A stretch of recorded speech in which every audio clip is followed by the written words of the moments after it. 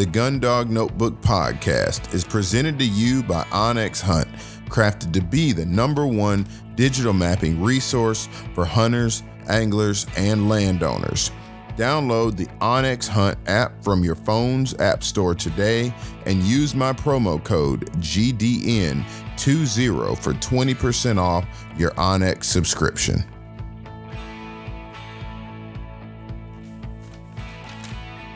If you want to get the most of your dog in your training sessions, you need nutrition that holds nothing back. Eukanuba's new premium performance lineup is built with the nutrients dogs need to help unleash their maximum potential. That starts with providing energy that matches their efforts, supporting optimal nutrient delivery, and supporting post-exercise recovery. Check out the new Eukanuba Premium Performance lineup and find your dog's fuel at eukanubasportingdog.com. Of course, I also want to bring up my good friends over at Trinity Kennels, home of the Epping Yo Breton. Of course, I was just out with Josh this past weekend, so, I got a chance to see Moose personally run with Vegas, champion Moose, and if I didn't know before how awesome Moose's record was just on paper, I found out in them woods right there. Moose rolls like a pointer, honestly. It was very cool. But anywho, with Trinity Kennels, Josh is actually down doing an apprenticeship with George Hickox at the moment right now, guys. So he is going to come back and bring some of that Hickox wisdom on into further the already awesome Trinity Kennels, and take their breeding program and their training program up that much more. And speaking of George Hickox, guys, I will be offering the Hickox DVDs very soon on the podcast for a discount, of course, and it's definitely something you want to get to.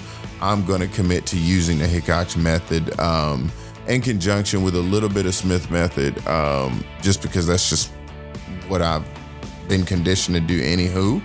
But I'm going to definitely go Hickox for the long haul and just have a good time, man. So anyway, Trinity Kennels, guys, check out Josh down there, and I'll have him on to talk a little bit more about his experience in the Hickox philosophy from his standpoint and his point of view. So also, guys, I want to definitely say something about my good old new sponsor, AYA Fine Guns. So I had a chance to take the gun out and shoot it. Oh my God, it's custom fitted to me. I've never had anything like this, a 410. Haven't shot it at any birds just yet. I just kind of, went and test fired it and things like that. Just to see kind of what it felt like, and and checking patterning and things like that.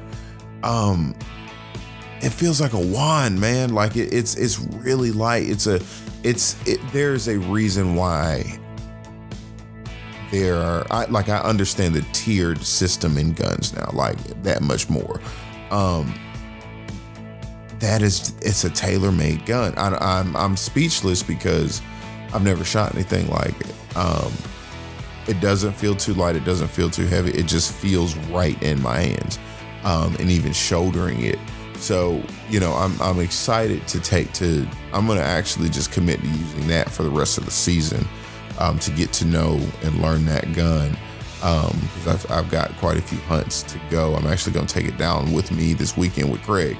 So, AYA, I just want to say a special thank you. And it is definitely, guys, if you're looking for guns that are not going to be $60,000, $70,000, $80,000, I mean, AYA can produce that, sure. But my gun, my number 4, is my number 453 is actually what it is. It's a very, very reasonably priced premier gun. I mean, you're gonna pay a few $1,000s, but I think it's attainable and doable. And it's an heirloom piece, man. This is something that I honestly had dreamed about having a long time ago. So thank you, AYA, for this wonderful, wonderful work of art. And, to everybody else, my affiliates, Dakota 283, that kennel. Matter of fact, I'm going to tell you something about Dakota 283 real quick. So I was forgetful and irresponsible and was doing something on the on the bed of my car with the Dakota kennels, and I think I might have been taking a picture or something like that. And I left my dine and dash system. I left it on the tailgate of the truck. No dogs were in there. They were in their kennels out back. And so I needed to go somewhere. So I got in my truck, didn't pull the tailgate open. I didn't shut it. I'm sorry. I did not shut the tailgate. And I left the dine and dash. I think it was a dash 3.5. I left it on the tailgate open. So I'm driving, and I hear it fall off.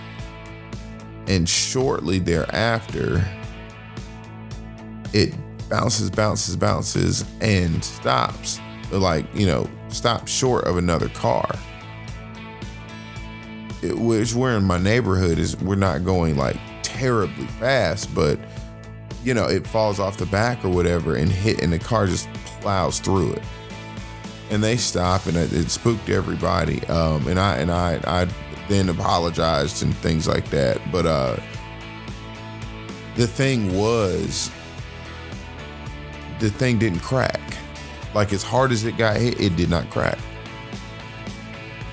And that really spoke volumes to me that day. I was like, wow, okay. That would interesting. Okay. Like it took a hit, and I fully expected it to be cracked. But anywho, I just thought that impact on a watering system was really cool. So anyway, guys, like I said, I was really impressed by that. So Lion Country Supply, guys, Garmin, check out the new 200i, guys. I know y'all have been hearing it everywhere, and I eventually want to probably get my hands on it. But I'm a big, I'm still in Pro 550 Plus world and training collar world. So anyway, guys, thank y'all for tuning into the Gun Dog Notebook podcast. And, here's a little bit more on the episode, guys. Take care. All right. Welcome back to another episode of the Gun Dog Notebook podcast, guys. How can I say it? I'm extremely excited to announce that there's another member on the team. Little Miss Ann. I got a new dog, guys.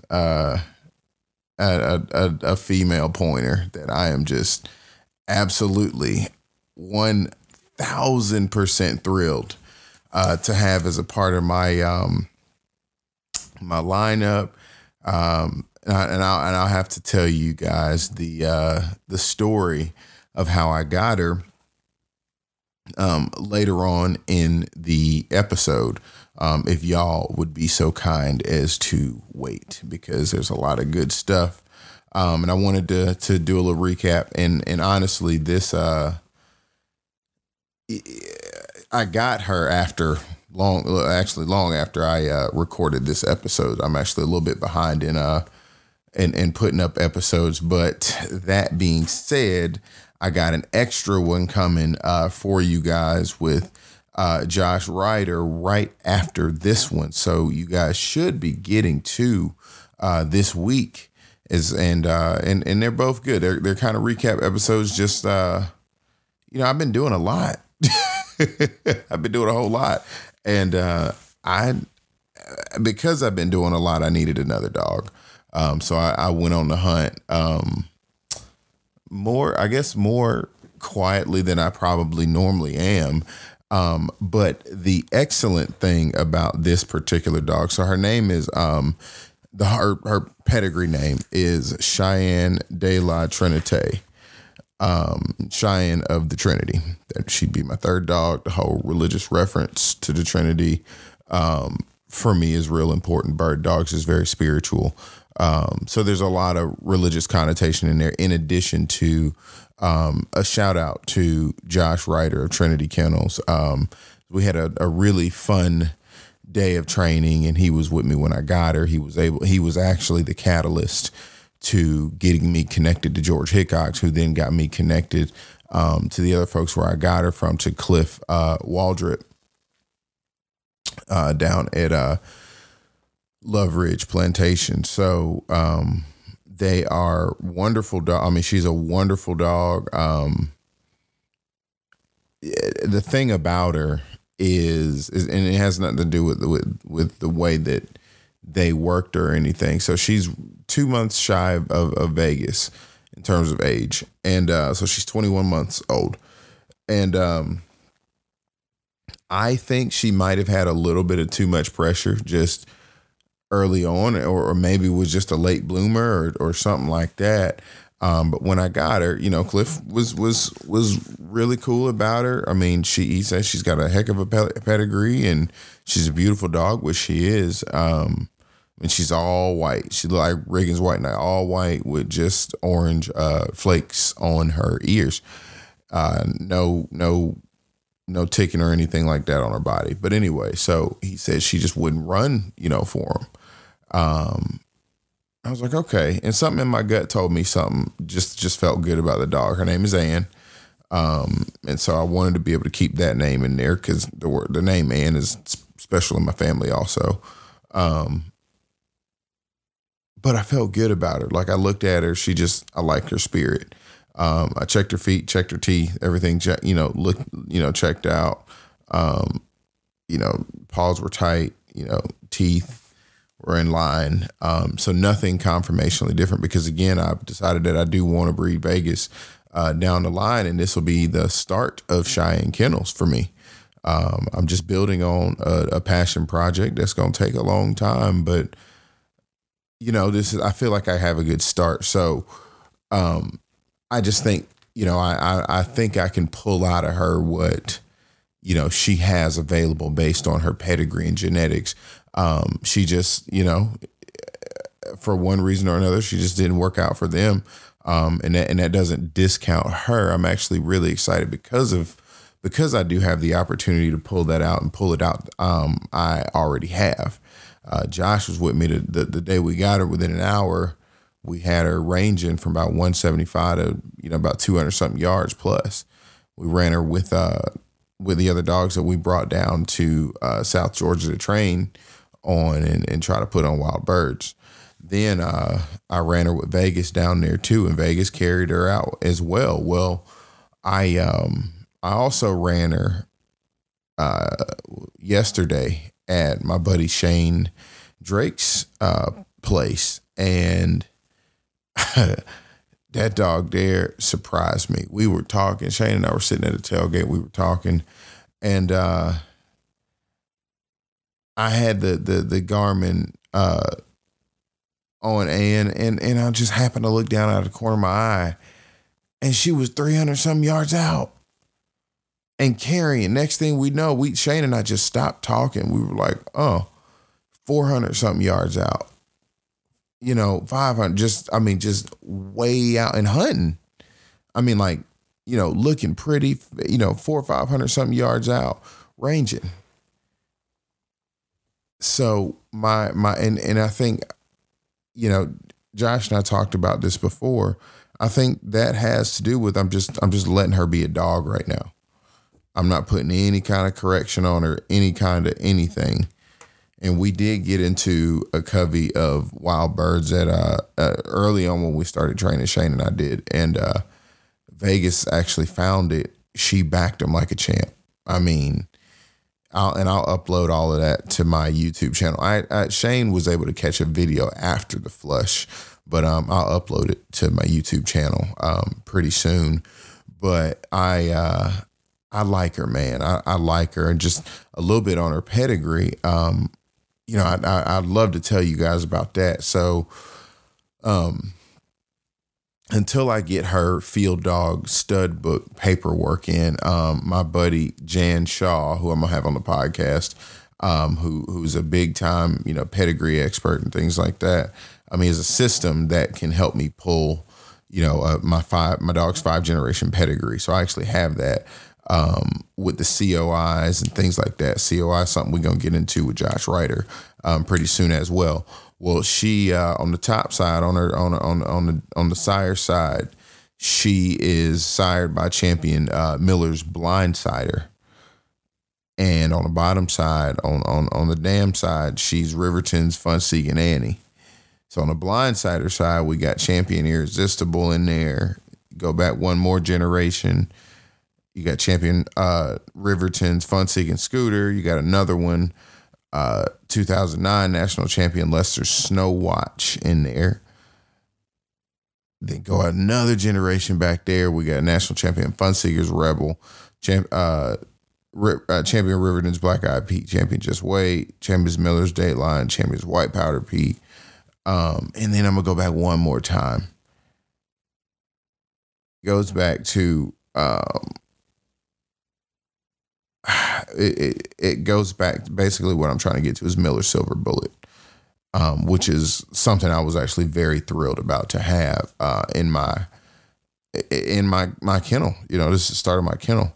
And that's on her dad's side. On her mom's side, she's got champions every generation back as well. Again, going back to Silver Bullet, she goes back to Barshoe Brute.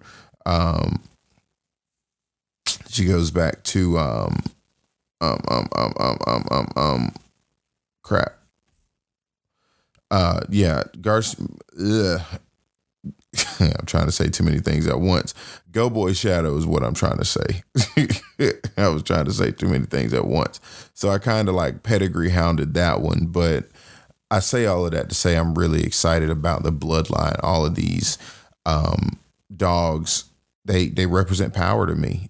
Not power in the sense of like a motor. Like I was really looking for a dog with some grit and a motor.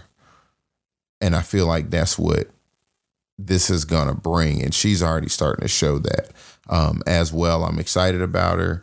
I've always wanted like a white dog though too, like a white pointer. And she's nice looking. She's real elegant. She holds her head up high, like just standing there. I suppose she's got a really nice tail on her. So yeah, man, I'm really looking forward to her. She's green broke. I mean, she knows to stand through birds. We flushed. She didn't move an inch. So I think I got something good. I definitely think I got something good. And then of course I still got that setter pup coming from Alder Fork English Setters in 2021. So that is one thing, guys. And I just want to go over a couple of more things, man. I know it's been a minute and it seems like it's been a minute, but some more stuff just with Minority Outdoor Alliance.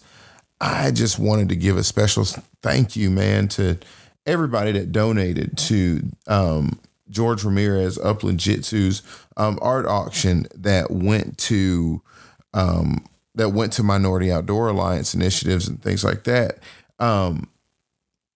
And specifically to George Ramirez, I mean, like, really, thank you. It takes a village, man, and with my nonprofit, I'm starting to see that so many people want so many similar, just really great things for our community, and are willing to work together to collaborate on ideas to see it through. So that's a thank you to George Ramirez recently for that. Thanks to the writers, guys. I got some more literature coming down the pipeline that I'm just working around to editing. I'm a little bit backed up with work right now. So I will catch up, and I've got some more authors to put up on the website, on the minorityOutdoorAlliance.org website, that is. And then I got the scholarship.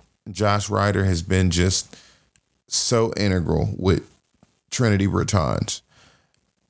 I mean, just putting that together and staying on top of things, helping me really see this particular dream come through.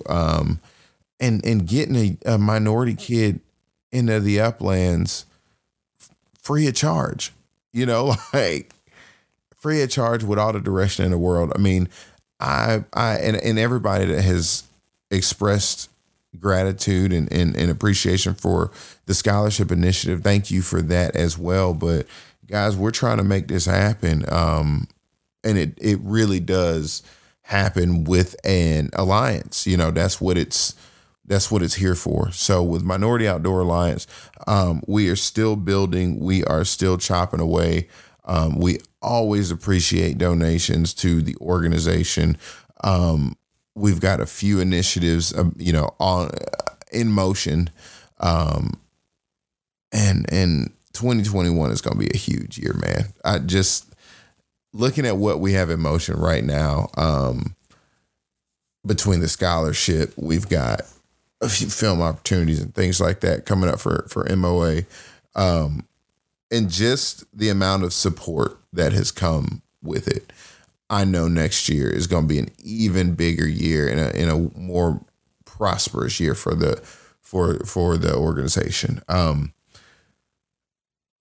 in thanks, when I talk about people that have also helped along the way, I just want to also just be specific about thanking our partners. Theodore Roosevelt Conservation Partnership with Fosberg. You talking about somebody that's really helped me out and really kind of shape my mindset about what a nonprofit is and how it runs with Fosberg has really, really been crucial and integral to that. Orvis, Reed Wright, and Julia Zima for working so closely and helping see these initiatives through and really being, one of the major companies and influencing companies in our community that chose to take a stand and stand right next to Minority Outdoor Alliance and partner BHA, Backcountry Hunters and Anglers.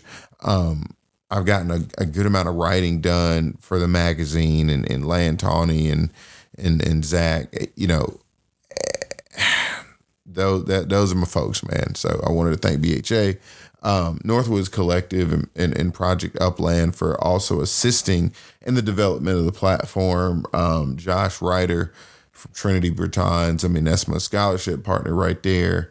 The S. Kent Rockwell Foundation, and Chris Rockwell has really become a friend of mine, and we've shared some laughs, and I'm waiting to see Chris fall out of the duck boat like he just did. So, Chris, I just exposed you if you heard that one, buddy.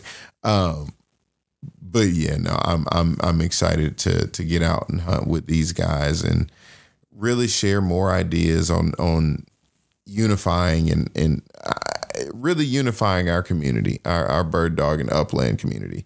So that's what that is, man.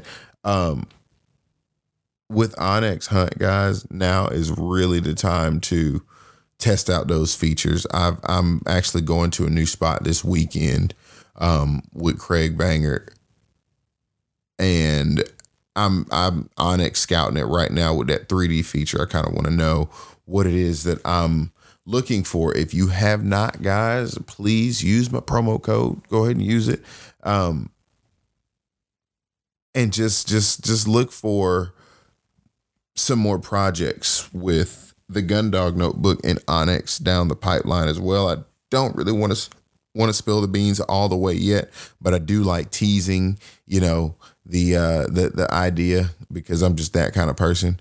But Onyx and I have some things that we're working on down the pipeline that I think would be, really, really, really cool for the community. I know they agree as well. Cable gangs, guys, cable games.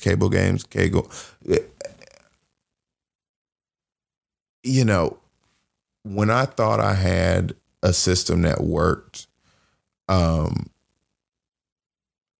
didn't. Put it that way. Like, I just didn't. I was nailing a bunch of stakeouts in the ground, doing this, doing that, lifting it up, lifting that. Like, I literally use my cable gang every day. it's staked into the ground anyway, just so when I, trying to just being real about it, trying to keep the work life balance thing, on track. 2 kids, got to get up in the morning. I'm a teacher. Got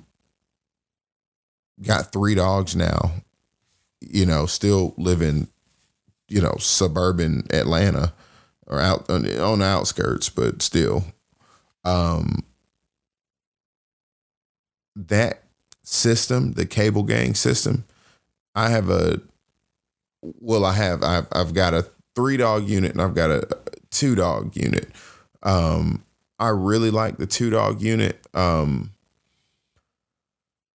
because it's simpler.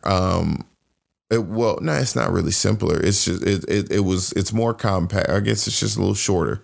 Both of them are good. Let me stop tripping. I don't really like either one more than the other. Both of them are really good. I just honestly have the 2 dog unit staked out, and I don't need to pick it back up because on each end you have an extra, connector as well. So it can really suit 4 dogs is what I'm saying.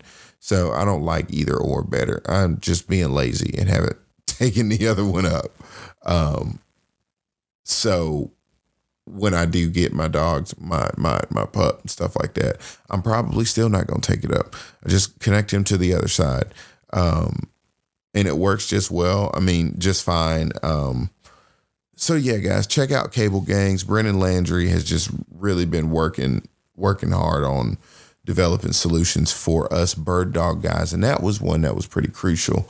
So I needed to say that because I didn't realize how much more efficient my mornings are by just setting my dog on the Cable Gang and, do everything I need to do, toss, feed him, do whatever I need to do, let him poop, scoop it up, toss it somewhere. Like I don't lose a beat.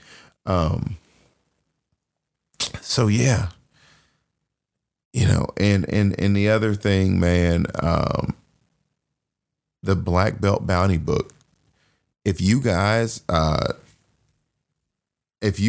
need a really nice gift, like something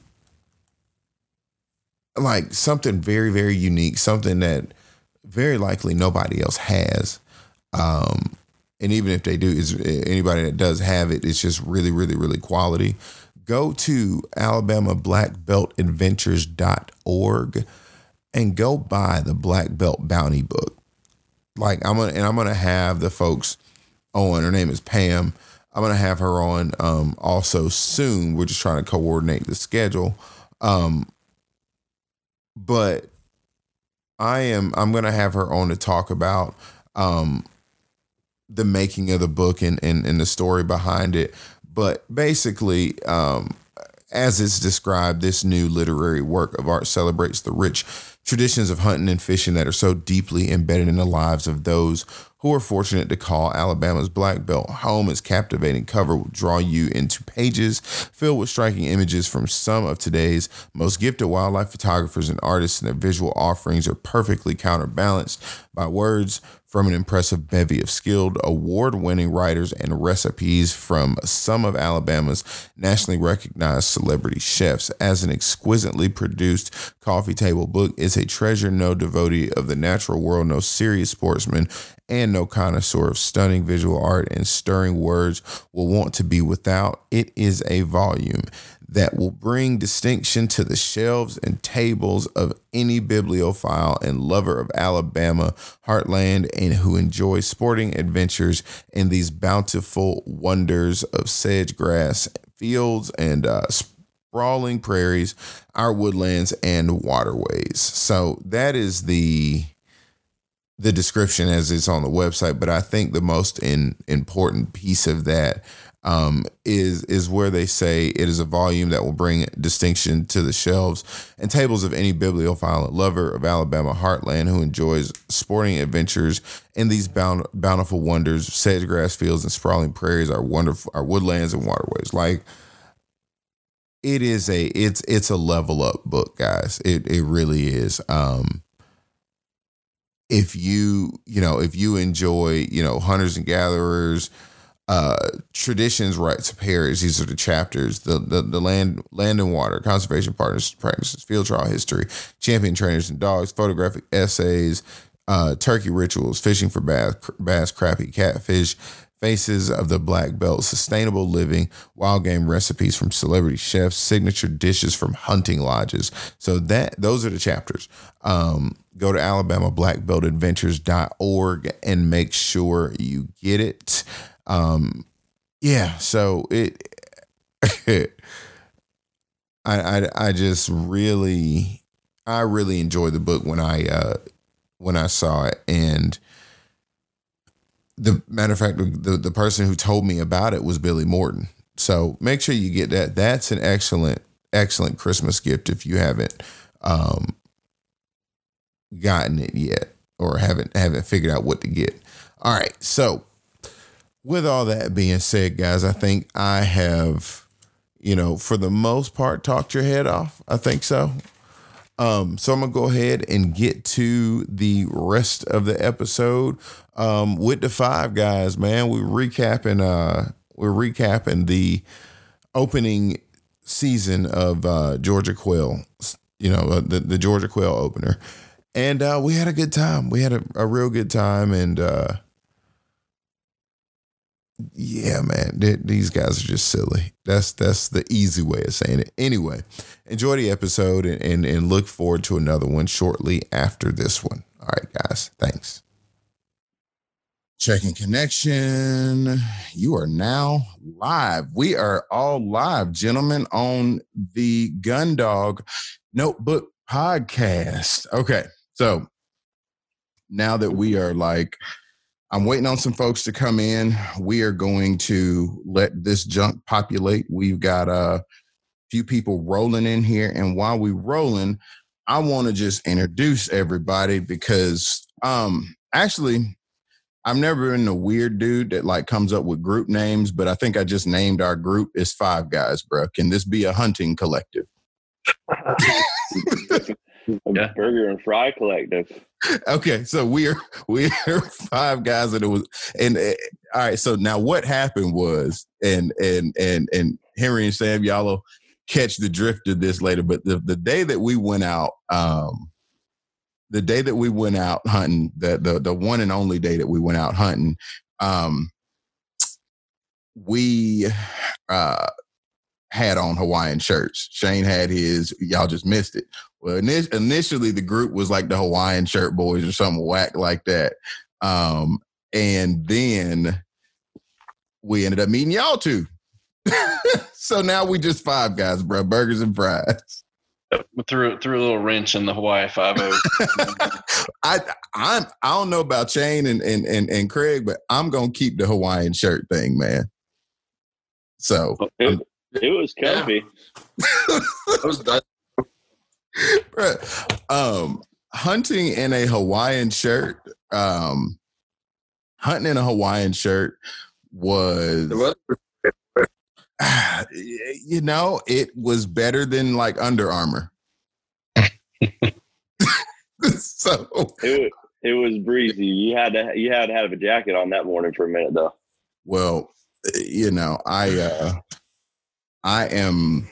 And all while we do magic with technology, I want to say a couple of things about the Five Guys and the podcast that we have going on.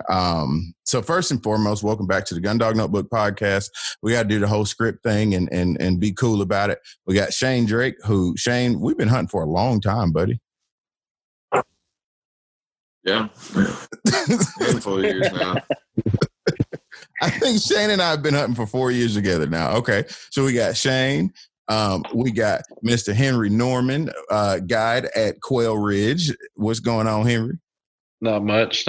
We're glad to be here. Had fun. We hunted together for the first time. That was our first time hunting together. So that was good to meet you guys. Good to make all those connections. And we actually have hunted with Craig again since then. So that was fun too. Yep.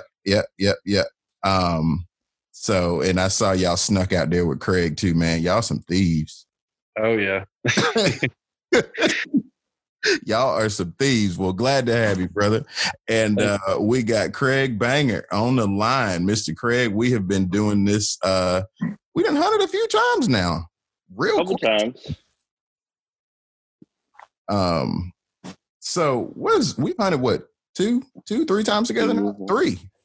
Yeah, 3. So well, I guess the first one was probably more of a training day than anything, but we did we did get that done together. So hold on, tune in to YouTube live. All right, I'm gonna make that announcement as well. But the last gentleman that I have on here is Mr. Sam Baker. What's going on, Sam? Not much. Just glad to be here. Okay. Busy weeks, getting busier. Hopefully it'll tail off soon. I was gonna say, y'all got a busy week. You and Henry work together, right? Yeah. Okay. You can say that. Y'all gonna have to talk about that sometimes, but y'all got to talk about that experience. Now that we got that out the way, we had a hot tip of the day. And I just want to get that up. We had a hot tip of the day. So we are going to, all 5 of us, the 5 guys, the burgers and fries guys, we are going to get a little bit into, not a little bit, a lot of it into our hunt, like the wild bird hunt we went down in South Georgia. The nicest that we will be. We don't give away locations, but, we'll tell you how the experience was. And I want to do some introspective kind of stuff, man. Like, I know you guys had some hot tips of the day and some insights. And Sam, you really opened up and revealed some stuff in our little text message thread that I want to talk about as well. But the first hot tip of the day came from Mr. Bangert himself. And there's a way to stay married and there's a way not to stay married. And Craig, I think I love the idea, first of all. I absolutely love the idea. I'm just not quite sure how that works with being married, but I'm going to let you say that one. So. Yeah, I don't think it's going to work at all for any of us. But first tip of the day, quit your job. Live out of your truck and just park right there in the middle of public land and learn it. Yeah. Just go ahead, learn the whole place, and you're there all the time. And you can really say living like that is a full-time job. Now, I have a single gentleman that is a very near and dear friend to me, Mr. Joe Plody, on here, that actually has a valid reason for your thought process, Craig. Now, what Joe said, Plody says being single is better just because you don't have anyone to approve your gun and dog purchases. So, I'm just glad my wife is in the other room. I'm going to just let y'all have that one. So, I'm going to let y'all have that one. But Craig, the logic is there. Yeah, just not the smarts. I don't know. If I may, okay. I would say my wife has probably, through her resistance to some dogs, I've now ended up with probably better dogs because I didn't jump at the first ones that came available. So now I've been able to wait and be a little more patient and get better dogs. Talk about that. What you mean? Because you pulled one of them dogs out that I was really, really, really impressed with. And if I wasn't that's the opposite of my point. Because it was the first dog available when I got the first chance to get a dog. I picked up my dog Purdy, and she is a half English setter, half Vizsla or German short hair or something. Talk about what half of the English setter she is. Talk about that. So she's supposed to be like the English setter she came out of is a Shadow Oak bow setter. So she's got like pedigree on that side for days. The other side, Who knows? Who knows? But I mean, that dog, my wife, I was like, I'm going to get this dog. It's free because drop dogs are free. That's hot tip. Hot tip 1. You want to get into this? Get a drop dog because they free. People can't sell them. Can confirm. Yeah. So drop dogs are free. If you want to get into it, get a drop. And you can get a good drop. I'm just saying. I have heard from guides. It's all interesting because we all, guide in some way, form, or fashion on this show. All 5 of us. I have heard from a lot of guides that droppers were the way to go. I've heard from a couple of them actually. And it's a crapshoot, though. Yeah. Well, yeah, absolutely, it's a crapshoot in terms of just being able to guarantee, the outcomes for sure. Heck yeah, it's a crapshoot. Yeah, but for sure. But I will say the one that you got wasn't all that bad. No, she's actually fantastic, and I love her, and not just because she's my dog. The first thing you want out of a dog is when you meet new people,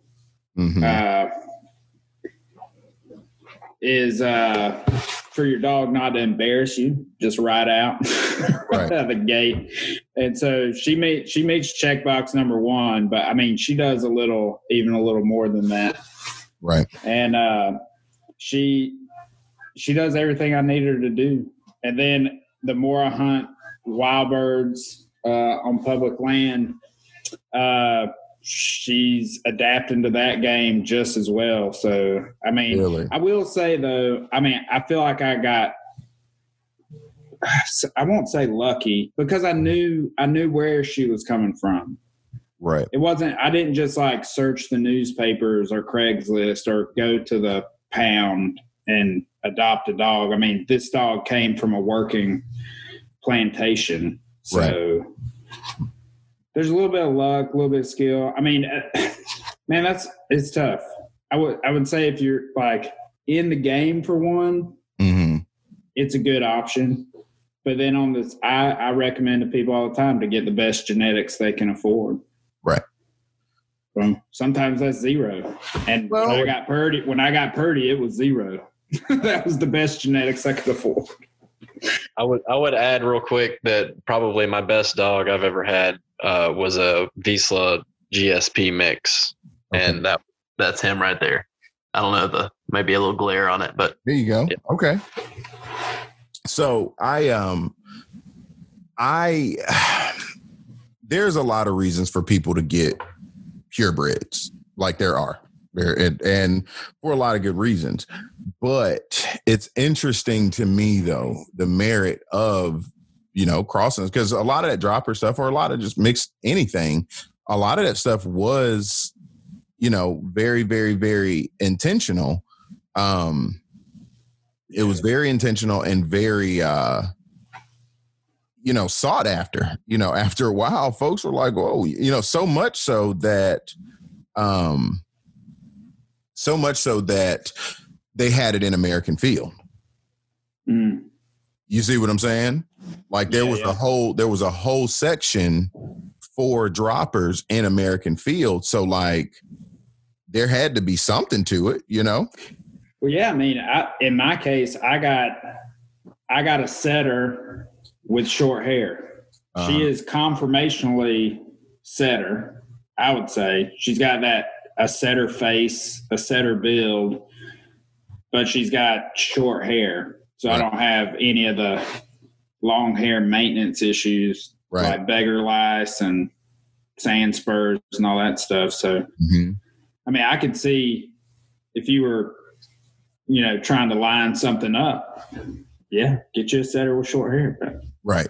Well, but these aren't, again, I want to stress that this wasn't like a backyard breeding, right? These weren't left out dogs. It was probably in a dog box. Somebody didn't realize somebody was in heat and put two dogs together and Bo was sitting in a box with some dog there, and I mean, dogs will do what dogs will do. Oh yeah. So, unless you want them to, that is right. Exactly. Now, the moment that you get to talking about them, or you want them to, you'll break 10 rules, 10 federal rules federal laws trying to get them to. Exactly. So, I mean, that there is, it's weird, man. But I really want to. I want to get into that a little bit more, because another thing that I thought was particularly unique, particularly about y'all. I mean, one thing that I thought was cool was the fact that y'all are guides, hunting guides down in Thomasville, and that means it's like it has a little bit of different tone to it. You know what I'm trying to say? Like, I can imagine that's probably a little bit more pressure down there. In a way, but I mean, I really don't worry too much about other plantations and stuff. I work my dogs to do what I need them to do, and they're good at what I need them to do, and they may not be up to snuff for like a field trial, say, or. But do you need that though? Is the thing? Well, that's the point. I'm not really involved in NAVD or any competitions or stuff like that. But I take people hunting and we have a great time. My dogs do great. I enjoy watching them, and the hunters enjoy watching them. So it's all nice for me. I mean, right? Yeah, that's the thing. I mean, our dogs get. I would say in the thousands of reps of doing the thing that they do. Right. That thing is not doing what an American field gun dog does. It's closer to what maybe a Nastra dog would do. Mm-hmm. But that's about the closest. But it's not even like I could take my dogs to Nastra and rack up, because when you're guiding, I mean, I think you talked to Josh Broder about this. I'm actually hunting with him this weekend. Yeah, some things, some training things go by the wayside. You sacrifice those for the experience of the guest and the efficiency of the day and the hunt. Mm-hmm. Oh, I had that happen this weekend or last weekend to me, but go ahead. I didn't mean to interrupt. We'll get that later. No, it's fine. And, you just got to do the best you can and go through it, because no guest wants to, I mean, you can't have a guest and be like, okay, you guys hold up while I make these corrections. Mm-hmm. Or, so it's just, and that means sometimes, like, Purdy, for instance, I got her before I got my English cocker. Mm-hmm. And so Purdy will flush on a whistle. She'll point and hold. And when I release her, she'll flush and she'll retrieve. I noticed that. You actually told her to do it once when we were out there. Yeah, because, I mean, that's the thing. If things get locked up, if you're in a situation like we were down. Do you want to get into the situations we were in? Yeah. Now? Yeah. So we were down in a thick creek bottom, mm-hmm. just like a thick drainage. And we were all kind of set up safely where we could shoot. We didn't have a flushing dog with us, but Vegas locked up, doing what Vegas does. Purdy backed in there, doing what Purdy does. But we were all in a safe area to shoot. So I'm not going to go up there and kick a bird from out underneath a log in front of 4 guns. Right. So, blow the whistle, get the bird out. Right. Well, and that makes a lot of sense. It's funny, I didn't want to bring Ruger out. I just thought it was just too dang hot, to be trying to run him that day. But in a situation like that where I can't bring my lab out, that makes a lot of sense to have the dog be able to do it. So my last thing, I want to, throw a couple of hopefully baseballs at Shane and Craig too. But when you guys were down there, did y'all like go through, Henry, you said something kind of interesting. Your dog hunts for you, you enjoy it, and so on and so forth. And Sam, you did mention that you do have to sacrifice a little bit of training, for the experience of the guests. And I think that's important to keep that in mind when you're guiding. The dogs don't need to be trial dogs. Actually, I was talking to Steeple Bell. He's, big time bird dog historian. That's really helped me out a lot. And I was talking to him right before we got onto this call. And I was telling him that I'm looking for another, a pointer female like Ashley, and I'm being on my best behavior now, but Ashley is cool with me getting a pointer female, in addition to breed to Vegas, in addition to, that setter that I have coming prospectively in spring. Okay. Right. Yeah. That's why I say I'm trying to be on my best behavior. So I have the potential for 2 dogs. And I was telling him, like, look, George Hickox and I were, he's down y'all's way too. We were chatting and I asked him, I said, well, look, man, I'm looking for, that. And I'm looking for a dog, preferably in the age range of 6 months to a year, and a pointer. And he was like, all right, well, I can check it out. Well, I was talking to Steeple and stuff, and I mentioned that whole conversation, and I told him, I was like, I need all age field trial blood to complement what Vegas has, because I personally don't feel like Vegas has the wheels that I want them to have. Like, I would, Craig and Shane were with us. He touched like 500 something yards that day, but and he got out there, but he'll consistently hang around 260 to 300, something like that, consistently. Well, the thing about that line and that bloodline, we can get on all the specifics and all of that kind of stuff, but I want to put a little bit more grit into what I have for the sake of guiding. And I can guide with Vegas, a half a day's hunting. He's cool. But I'm trying to put a little bit more steam in it. So that's the long way of me asking, kind of telling you my situation and asking you guys, like, what are you looking for in a guide dog?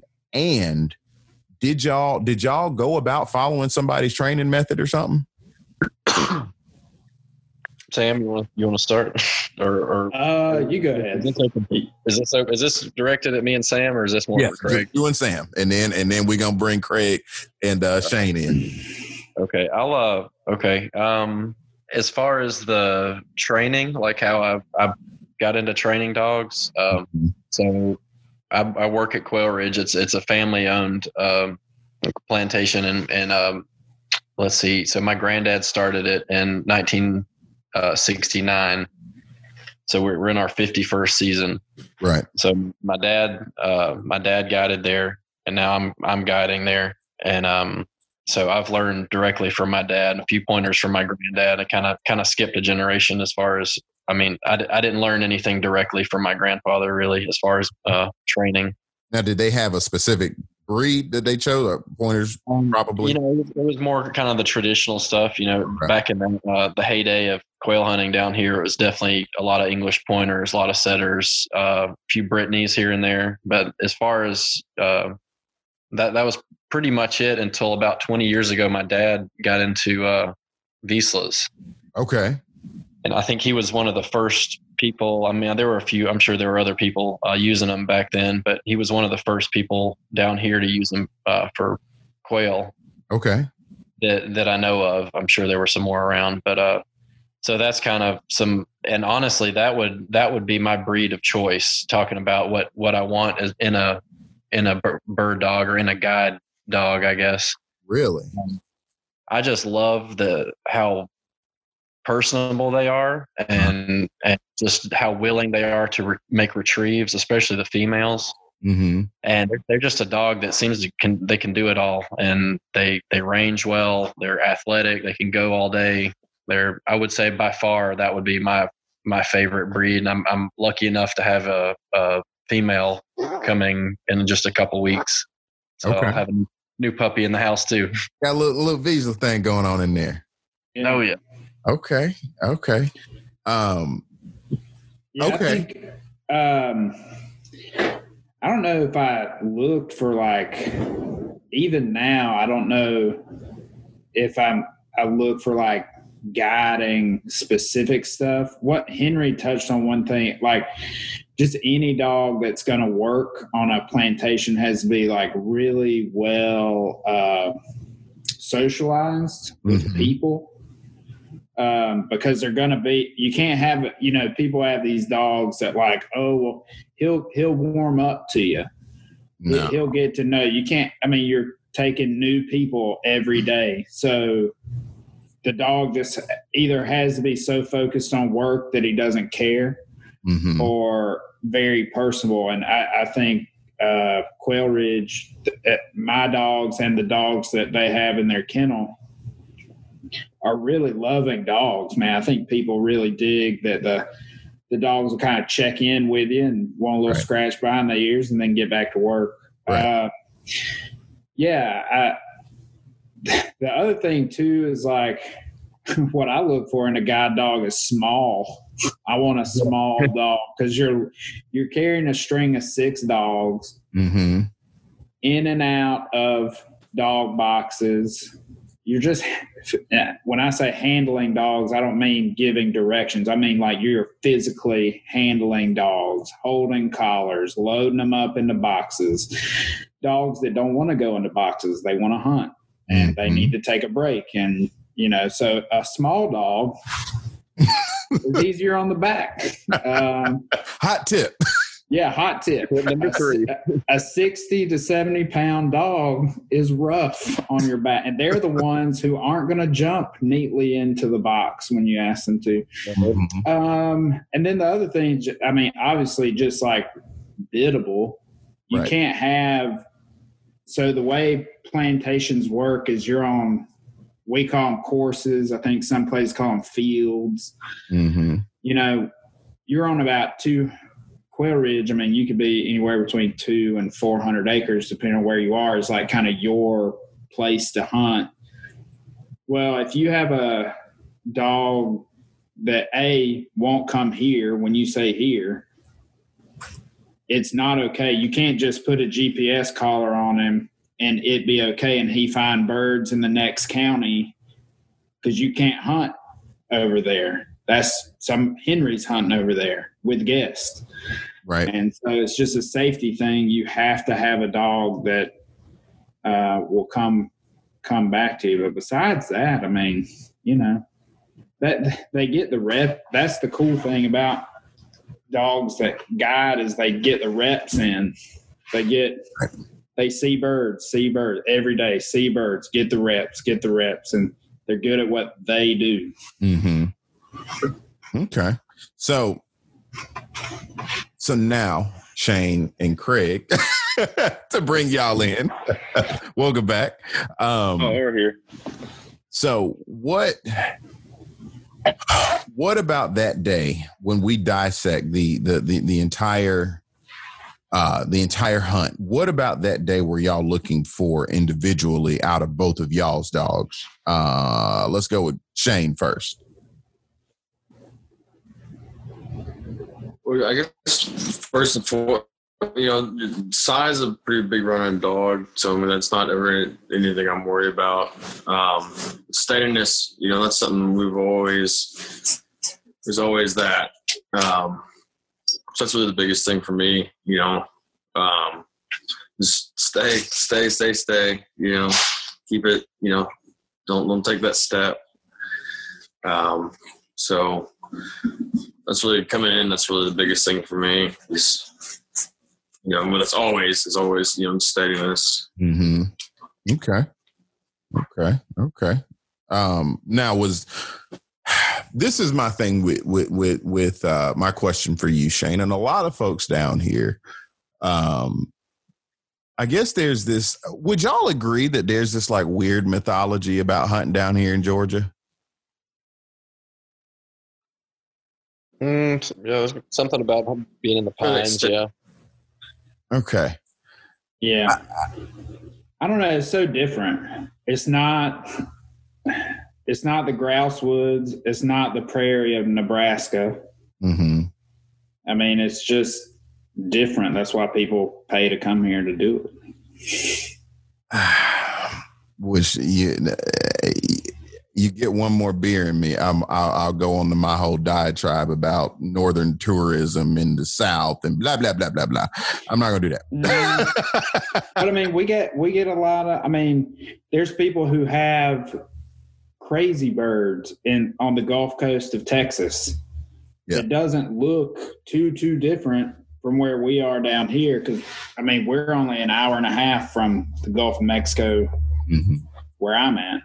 Mm-hmm. And they'll still come over here to hunt because it's South Georgia quail hunting. Yeah. I don't know. Okay.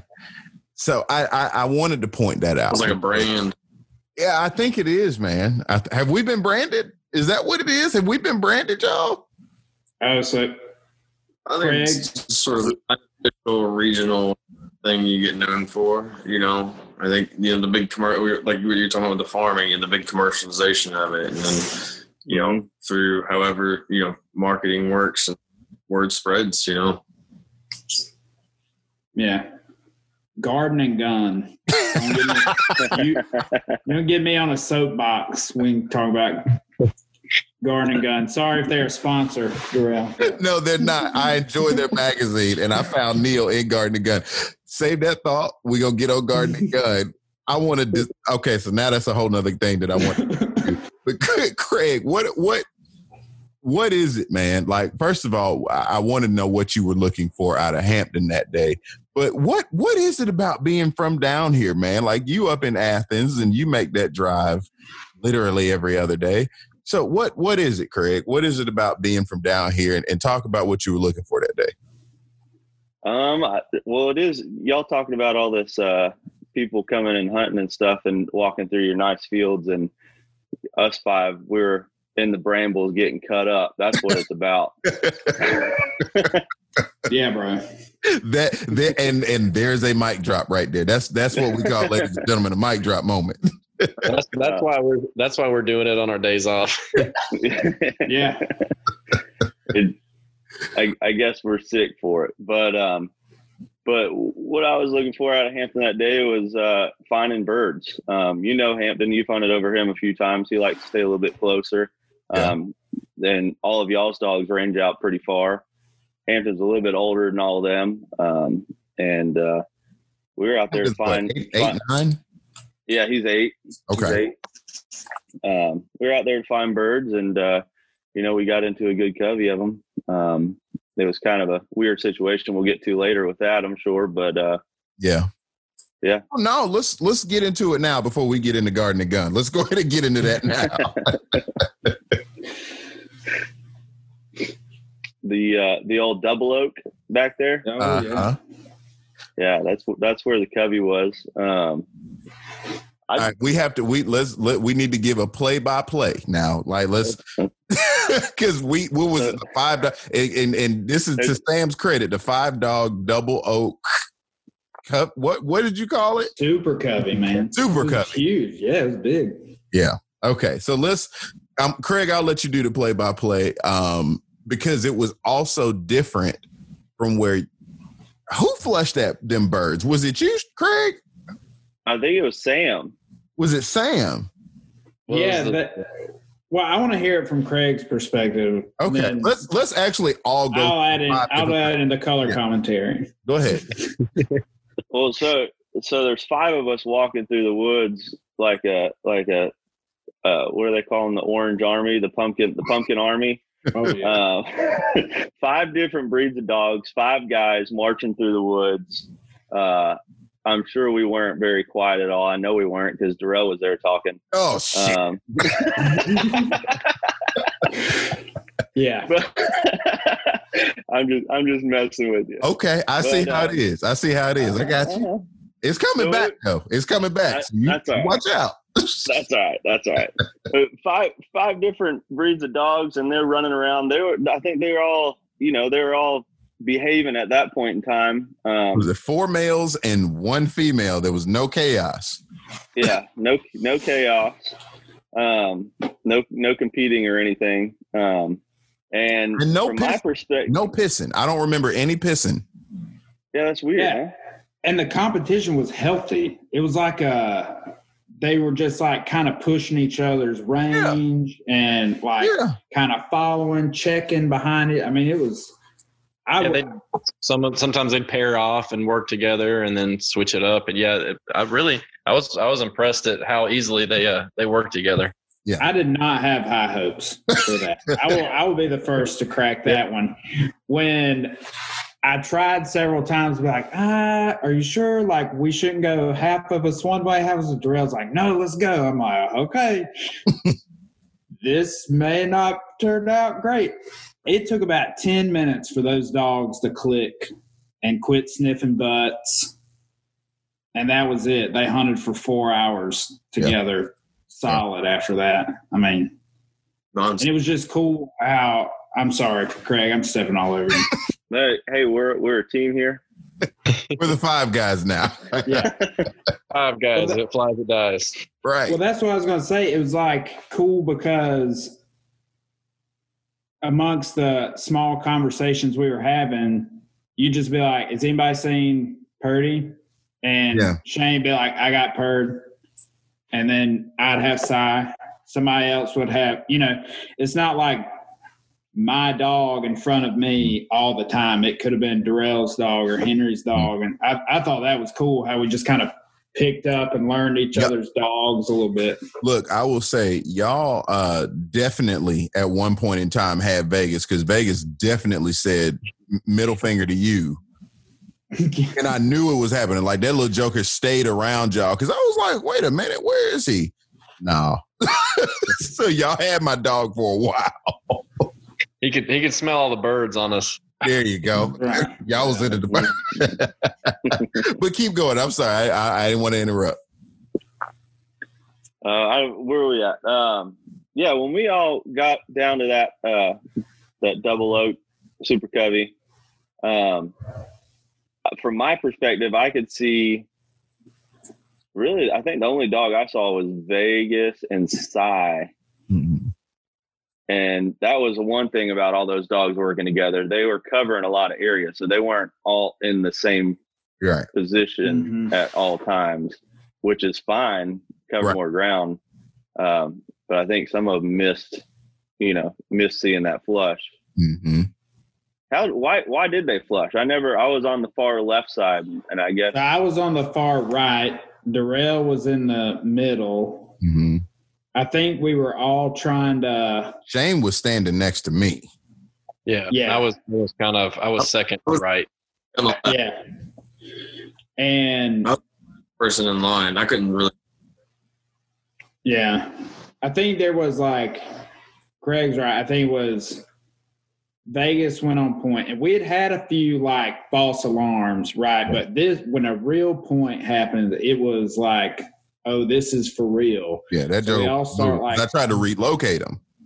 We all get into our attack formation, we're gonna, and everybody got real quiet and real intense, and then, but then you're kind of trying to whisper command the dogs that weren't there to come in, and I think that's when we realized Vegas had.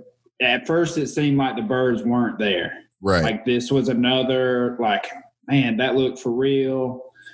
And so we just kind of started spreading out and trying to see where the wind was coming from. And is he pointing them far off? And then all of a sudden, 30 or 40 yards out to my right, hell broke loose. I think I remember at the time you said you stepped on a limb or something or a twig.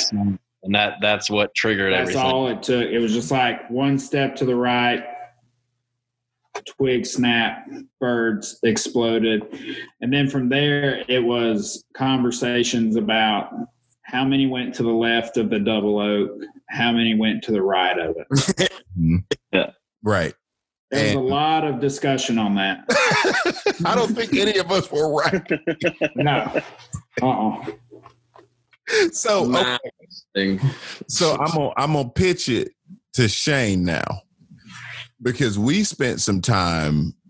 Shane and I individually had Cy in Vegas, and we spent some time. So what was going on our side, Shane? Like, what were we trying to resolve?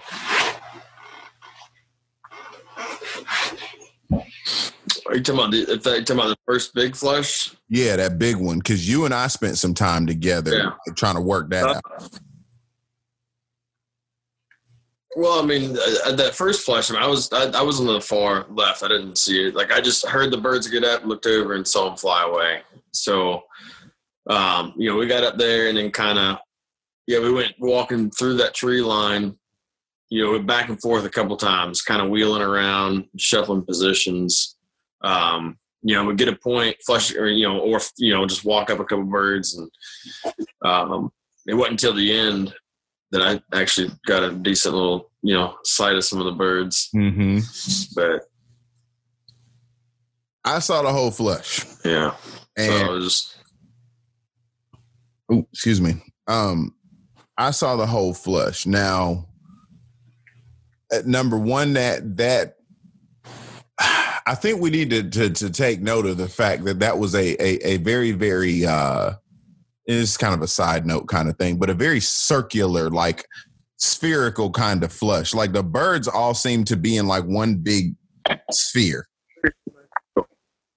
Yeah. I did take note of that. That was very interesting. Yeah. How many birds do you think? 20 at least. Yeah, I'd say you're right. 50, 80. Who knows? No.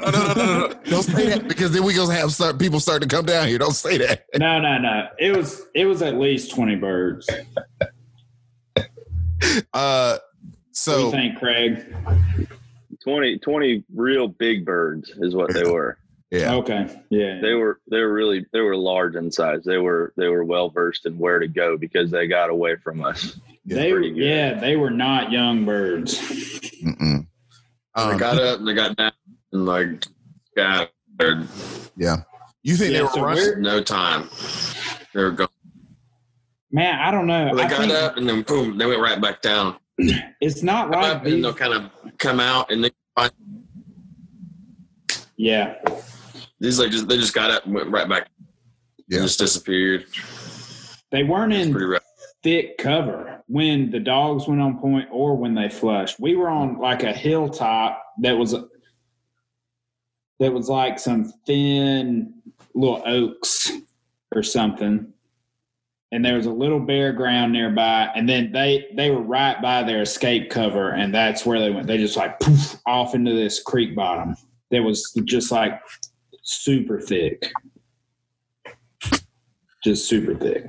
Now, Go ahead, Darrell. Sorry. Oh, I was just going to actually. I'll wait. Craig, go ahead. You're good. I was just going to speak more on that cover. Look kind of woodcocky down in there. Just FYI, we need to get back down there. Yeah. Now I will say as many times, because when I ain't gonna lie, man. I showed up. Y'all, I mean, hell, it is known now. I showed up late. And we got there, and I immediately jumped out of the truck pretty soon. It was like, all right, cool. Hey, what's up? Sam, you even told me you was gonna be there, and I think we were like subconsciously trying to avoid each other, but it just didn't work out that way. I was like, okay, here's the story on that. So we were planning on hunting at another big WMA in the area that I had scouted and felt good about. And we had Instagram messaged about that. We had messaged back and forth like, this is where I'm going to be opening day. This is where you're going to be. I'm like, cool. Well, the night before I checked the regulations and some wires crossed in my brain, and our WMA didn't open until the 15th. And it was the 14th was opening day.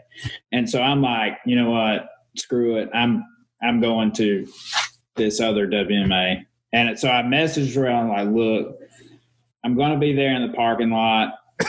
Just let me know where you want to hunt, and we'll go somewhere else. I'm not trying to tag along, but we will go. It's a big place, right? I mean, it's huge. Mm-hmm. And it didn't work out. No. It sucked us in. Well, so I was like, and I ain't gonna even lie, because I ain't know you at the time, not like that. So I was kind of like, you know what? Nah, bro, like, I think I'm gonna be hunting somewhere else, you know? Yeah, man. You know, dang. And then it was like, oh, dang, there's going to be 5 people and 5 dogs. This sounds like a terrible idea. But it worked out great. It worked out great. Now, I was a little nervous though, because I hopped out the truck, like real confident about where we were going. You were very confident. About the fact that we had to walk to where we were going, and we found out later that we could have drove. Very much so drove. Yeah. we could have very much so drove. So enjoyed the walking though. No, you have to walk everywhere you go, man. What you talking about? It's a 3-mile walk to get to the birds. That's right. No, it's a 10-mile walk. What are you talking about, Craig? Oh, I got big steps. Yeah. So how's that work out? Because I think I'm taller than you, dude. I know.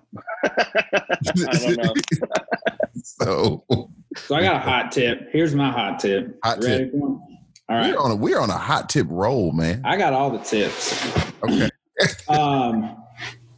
So if you're hunting public land in Georgia, get ready for the realization that you will only cover about 120 acres in a day.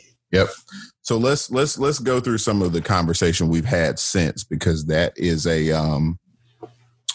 actually something that is very important to know. Talk about that some.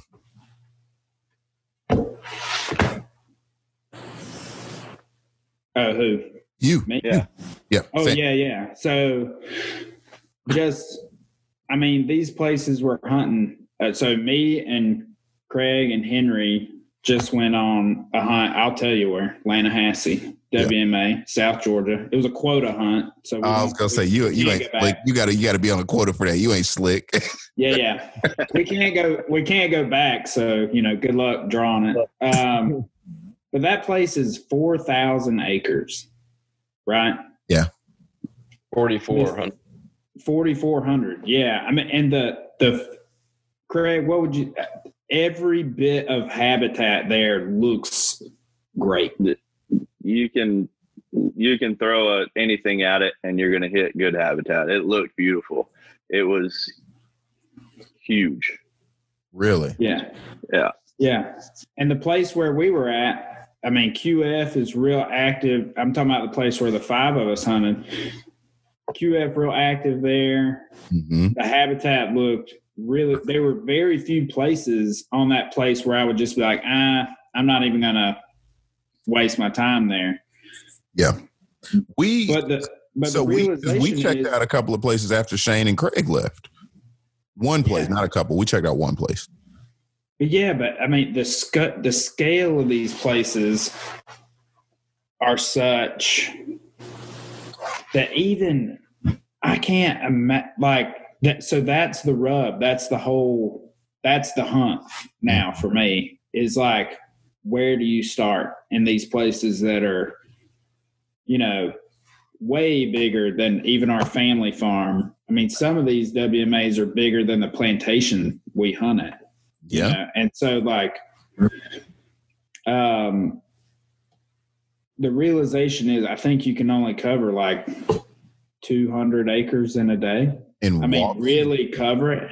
Yeah. But let me cut you off and take a step back there. Okay. Sure. Let's go back to this whole mythology thing.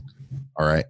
Because that's been a big thing. And I've been writing, I'm about to release a few articles, but one in particular that talks about the mythology of hunting down here in Georgia.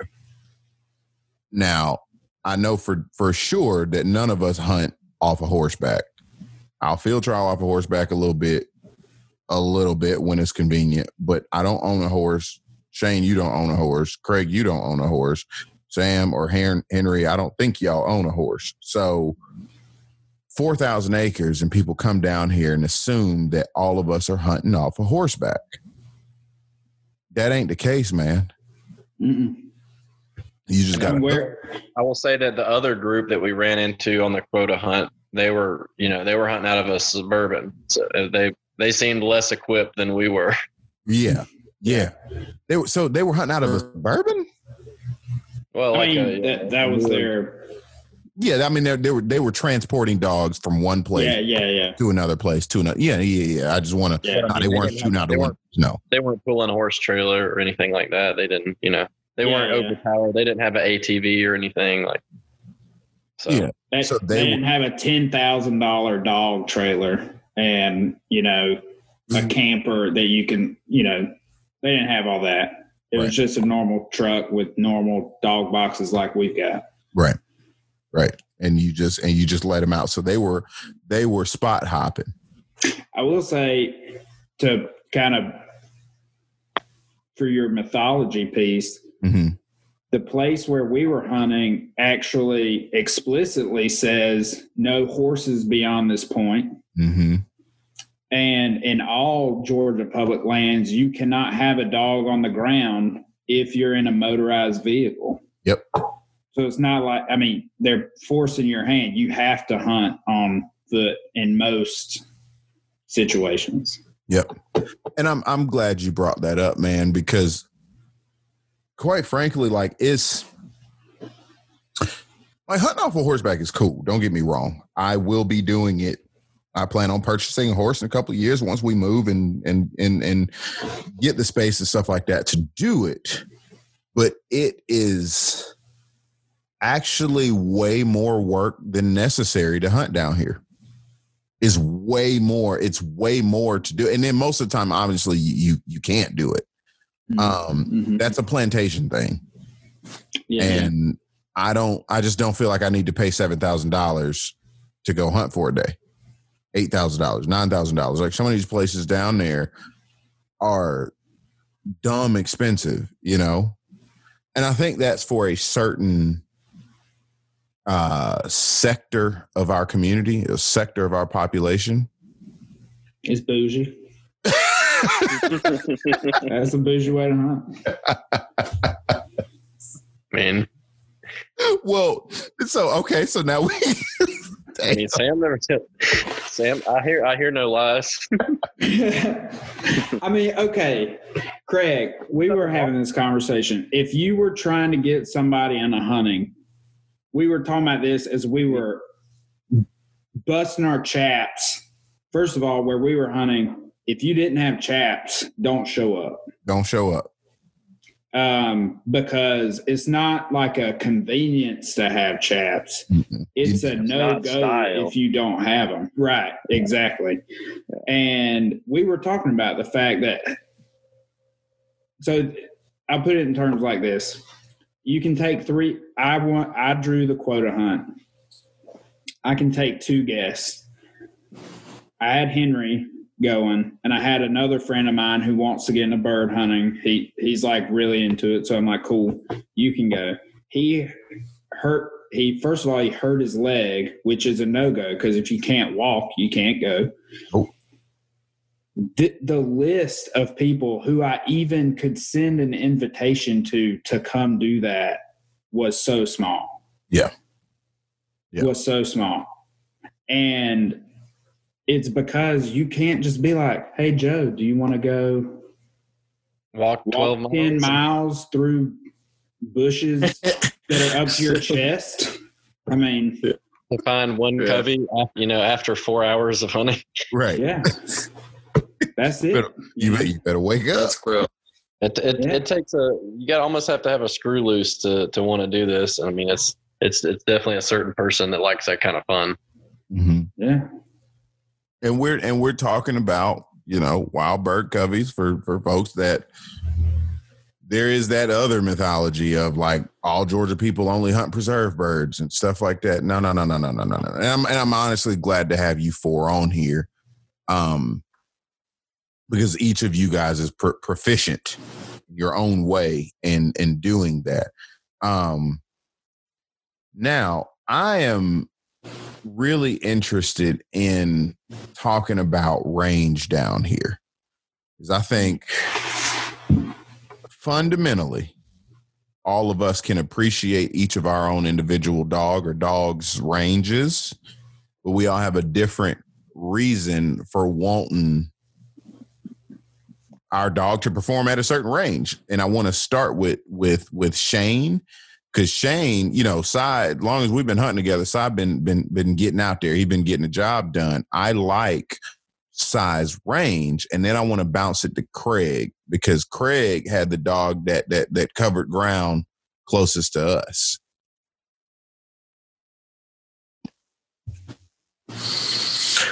So I guess, you know, we've had a conversation, you know, a while ago about, you know, like my big thing is, you know, why I went with a short hair when I was looking for hunting dogs, because I myself am pretty active. I hike a lot. I do a lot of running, you know, and so that's, I think that's a lot of where Cy gets his range from, you know, was when we used to go run, there'd be field where I would just let him go. Yeah. And he could run till the daylight if he wanted to, you know, and I'd get to the other end and he'd be just sitting there waiting for me, or he'd come check back in, you know, and then I never really did anything about it. I never really thought about it, you know, what I was doing to the dog at all. Like if, you know, I was doing anything to the dog. But I think that's kind of where a lot of that comes from, is just the fact of the constant exercise that we get, you know, and the fact that there's, you know, well, and we don't have that here. Well, he's not allowed to run like that here, but, you know, back in the day, right, when he was younger and we used to run, I think that's where that comes from. It's going, you know, on the backside of this cow pasture. It was just flat and open. I'd let him, you know, I usually run him at heel and I'd just let him run, you know, and stretch the legs. And I don't know how far it was. I didn't have GPS, but it was pretty far. Okay. So is that something, let's say for Peach, right? Is that something that you would appreciate and want to extend, you know, maybe with Peach or the dog that follows that? Or is that something that you're kind of like, I kind of want to reel that in? So Peach she'll stretch that far, but she's much more frequent about checking back in. That might just because she's young. She's young.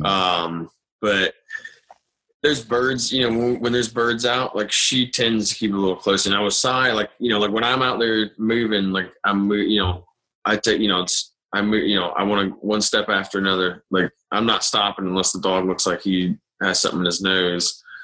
Otherwise, we're just going to keep walking. And so I appreciate the range just because I can cover the territory, you know.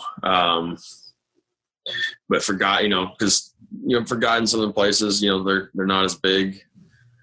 Yeah, so you got to be able to wheel them back in, you know, just like you guys were talking earlier, you know, about not getting in somebody else's way. You know, it's a safety factor, and you know, it's quite impolite. Right. So yeah, to say the least. I have my guide stories for you, and I want to kind of touch on that a bit. Matter of fact, after this and after Gardening Gun, I ain't forgot about you, Sam. Okay. So, Craig, it's interesting to me how this entire thing was set up, because again, all of our dogs did something different that was unique and beneficial to that hunt on that particular day. And it's very few folks that I can say I would definitively, excitedly hunt with again. And it ain't no shade on nobody else I've hunted with. It's just that hunt was this hunt that we all went on really stuck out to me. You know, it really made me think about a whole lot of things. And one thing that I thought about, Craig, is the fact that Hampton covered our ground closest to us. And I want you to talk about his range, but also the benefits of it. And is that something that has changed as he's gotten older? So yeah, since he's older, he still he ran the whole 4 hours we were out there, so that's not the problem. Right. And he's always kind of been a closer working dog. I think I've told you before, when I got him, I was in Utah, and I didn't want to have to run to the other side of the mountain, so I've always kept him a little bit tighter, 75, 100 yards tops, and most of the time really at 50. And I think what he's out there doing, instead of jumping over cover, he's working through cover, checking every little thing out, being very, paying attention to everything. And I think that comes in handy if you got a dog that's running, and is just out there running, hunting for himself, he's going to miss something. And I think Hampton, I've got him to where he's kind of hunting for me more so, just in the way that he's closer and acting like he's with me the whole time. Right. Okay. Now, Henry, let's talk about your dogs, because your dogs, honestly, I feel like were a bit of a compliment to Hampton. Was it Hank? Was that Hank? The English pointer that I had on the ground with when we were all there before Shane and Craig left, that was Hank. Okay. He's about 2 years old. He's actually honestly was a little off that day. He usually ranges pretty well, like, and is one of my further ranging dogs up to like 200-300 yards. But I will say that when he is at that range, it's usually and at Quail Ridge we hunt out of Jeeps, like hunting. And so usually when he ranges like that, we're riding around on the road. Right. So I'm thinking that may have thrown him off a little bit. Usually he'd probably be out there a little further, but he kind of, as other things I noticed from him that day was that he would kind of pair off with dogs a little bit. He did get kind of caught up in sniffing butts a little bit, but as far as when he was hunting, he was kind of working with Purdy a lot, and I don't know. Hank did a good job that day. I was not.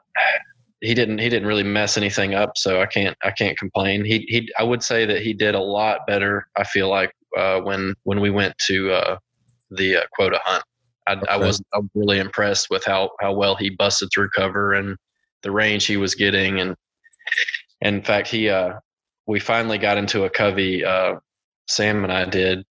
And he had a great back on my other Vizsla that was on the ground. So, I would say for the most part, he's a long ranging dog, but yeah, on that day he was very, I would say medium to close. I don't know. What was your take on Hank? My honest take, Hank did look like he was out of his element. Yeah. It wasn't that he wasn't hunting, because it'd be different if the dog wasn't moving, wasn't hunting, he was bootlegging. He wasn't bootlegging, he wasn't doing any of that. And even with sniffing butts, dude, like I one thing that I'm honestly glad that I didn't do, and it is no shade on my dog, is bring Ruger out there. And I had him on the back of the truck that day. Ruger is extremely dominant. We wouldn't be having the same story. I think Craig and Shane, y'all know Ruger well enough to know, like, Ruger will hunt, he'll flush birds, he'll retrieve, he'll do everything he needs to do. But that son bitch there, like, he is he gonna piss on everything, when there's other males around. And so my barometer, I guess, or my gauge for dogs pissing and sniffing on butts and stuff like that is like, as long as they ain't pissing on stuff, I'm pretty much cool. Like, because my own dog, it just does all of that. So I think out of the 5, I think Hank was probably the most keyed in on, like, oh shoot, they're There's a bunch of other dogs. There's a bunch of other dogs here. Yeah. Yeah, and I will say, I mean, typically we run 2 at a time, and going back, if I could have changed anything, I probably would have started with Katie, just because she's a lot less interested. She's older; she's probably 5 or 6 years old. Yeah, and Hank's maybe 2. He's I don't think he's quite 2. Yeah, I think he and Vegas looked just in their faces roughly about the same age. I don't know why that made sense to me, but it did. Hank didn't do a bad job. He looked like he was just out of his element. Yeah. Well, and not out of his element like he couldn't hunt, out of his element like we don't normally do this. And I know with pointers particularly, because we were the only 2 that were running pointers. With pointers particularly, they are very I've noticed with mine at least, and I'd love to know your thoughts on it, but when I do take Vegas out of his element and like put him in somewhere or something with other dogs, like it takes him a second to kind of calibrate, and he will kind of be like, matter of fact, the first time I hunted with Craig and put Vegas on the ground, you remember Craig? Vegas was kind of like, he and Hampton were like kind of crisscrossing for a second. Yeah, that was funny. Vegas being a big running dog, the first time they got together, he was like, wait, should I be doing what this guy's doing? What are we doing? Where are we at? Mm-hmm. Well, Craig may could weigh in on that situation. He was at both hunts, and I mean, did you notice a difference in Hank from the first to the second hunt, Craig? Oh yeah, definitely. Yeah, Hank, like you said, he was busting brush. We had to find him a couple times. Nice. Because he was off hunting down where a woodcock was, that we saw but never got a shot at. Yeah. But he stepped up his game. We had 3 dogs on the ground at a time that time. Which I liked, 3 dogs. That was I do too. That wasn't bad. Yeah, they worked well together. They didn't mess with each other. They just hunted their own ways and it seemed like they had fun. Yeah. Let me ask y'all this before we get to Sam. What is it about hunting with multiple dogs on the ground? Why is it that down here, and I'm gonna ask because as a guide, clients come to see 2 pointing dogs and a flushing dog or retriever, whatever you want to do. I use a lab. The cocker thing, as cool as hell as it is, and I do plan on owning cocker, it is kind of a fad, guys. Like let's just call it what it is. It is kind of a fad. I could weigh in. I thought I got a theory. I want to say that, and before you say that, Craig and Henry, I talked to some old school dog men down there with y'all, and they were like, this cocker thing, that's new. Like they hunted with labs. Like they were like, nah, we used labs when we did this. So weigh in on that, and Craig and Shane, I want to hear y'all's thoughts on that too. Sam, go ahead. I think the cocker thing, yeah. My dad guided for 35 years and never had a flushing dog. Mm-hmm. Lab or I take that back. He has owned labs, but not that he took quail hunting. The cocker thing was firing up when I moved back to Georgia and got my first dog. Where were you coming from?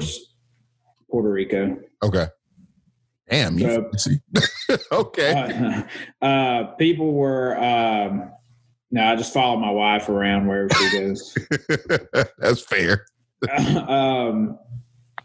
But people were starting to get into them. I was starting to see on the heels of a Boykin thing. I think the Boykin thing got nutso for a second. Really? Talk about that. Okay, go further in. I'm going to ask you.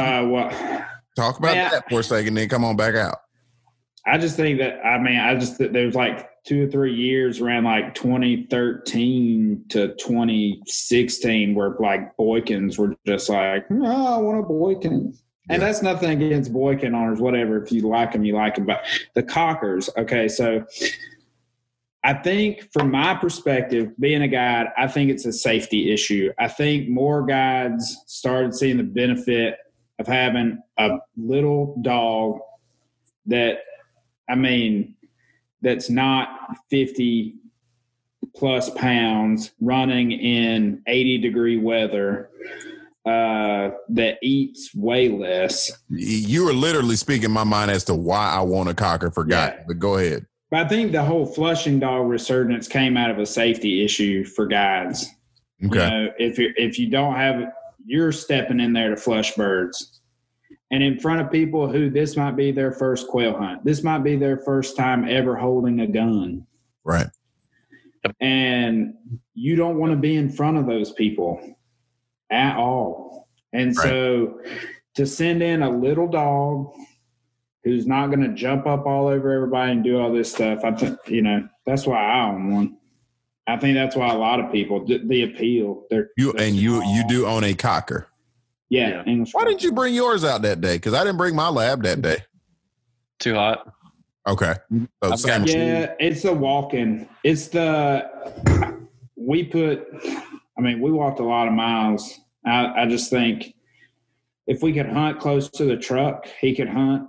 Yeah. But he's little. They're little dogs. They got real short legs and they want to run, but they don't. They're just wired up all the time. It would be nice if they would just nicely heel and walk slowly beside you, but that ain't gonna happen. Okay. All right. So sorry, Craig, Henry, Jane, got to go further in because I had this same. Sam, we got more to talk about here, but you and I have had.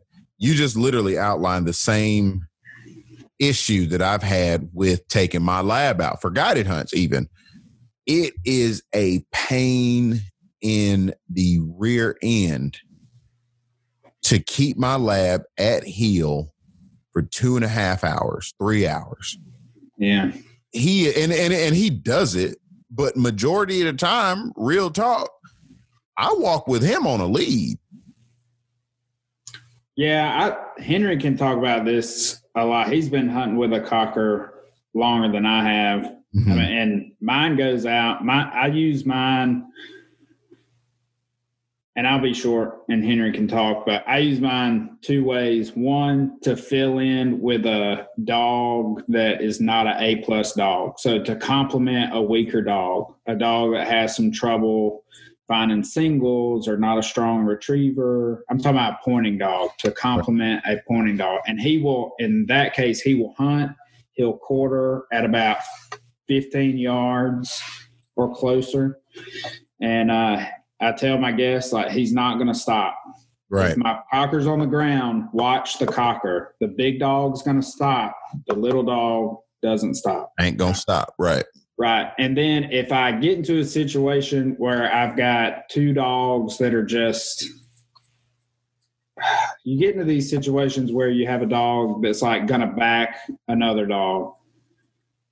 Yeah. Too much. The honoring is too much. Then you get into an honoring dog, honoring an honoring dog.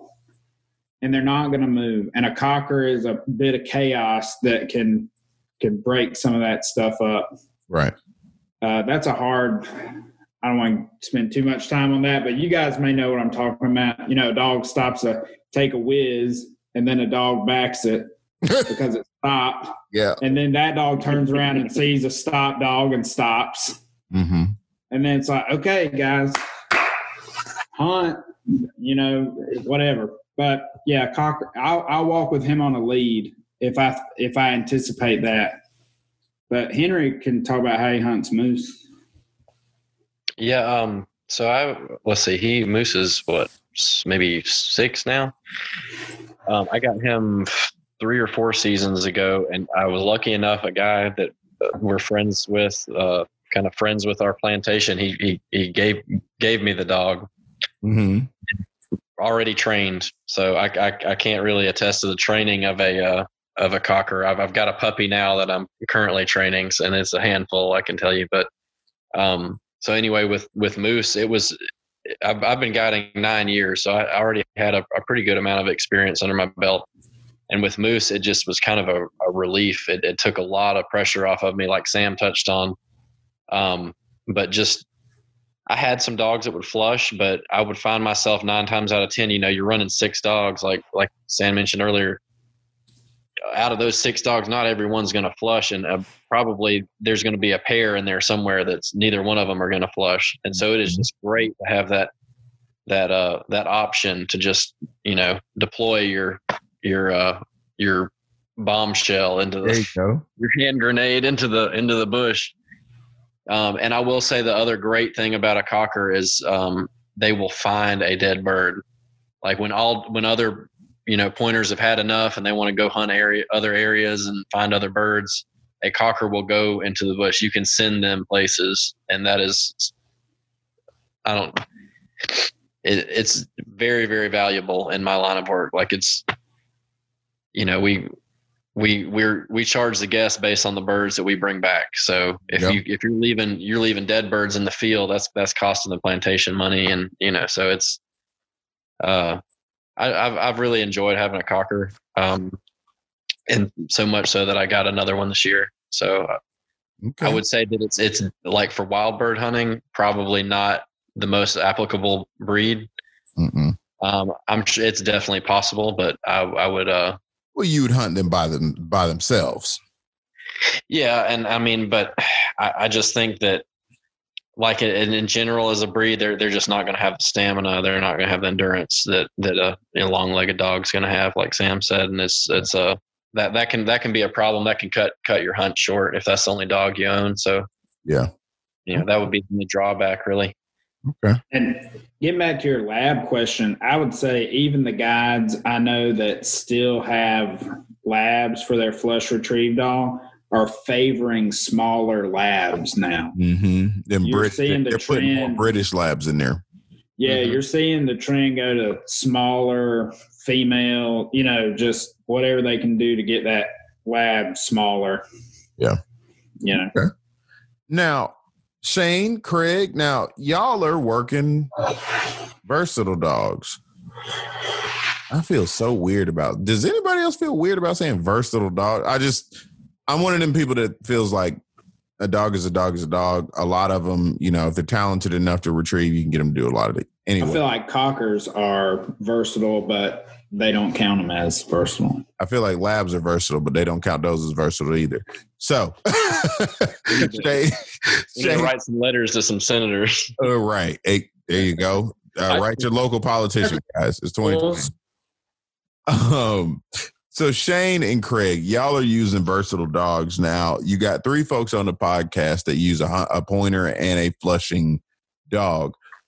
What are the assets and benefits of what you guys have noticed that we don't do that y'all do? I'll let Craig take the reins on that one. Well, I think we all are doing the same thing, just in a different way, really. With Hampton and Cy being German dogs, German short hair Cy, and Hampton German wire hair. All dogs are versatile. I've seen Vegas retrieve. You have, yeah.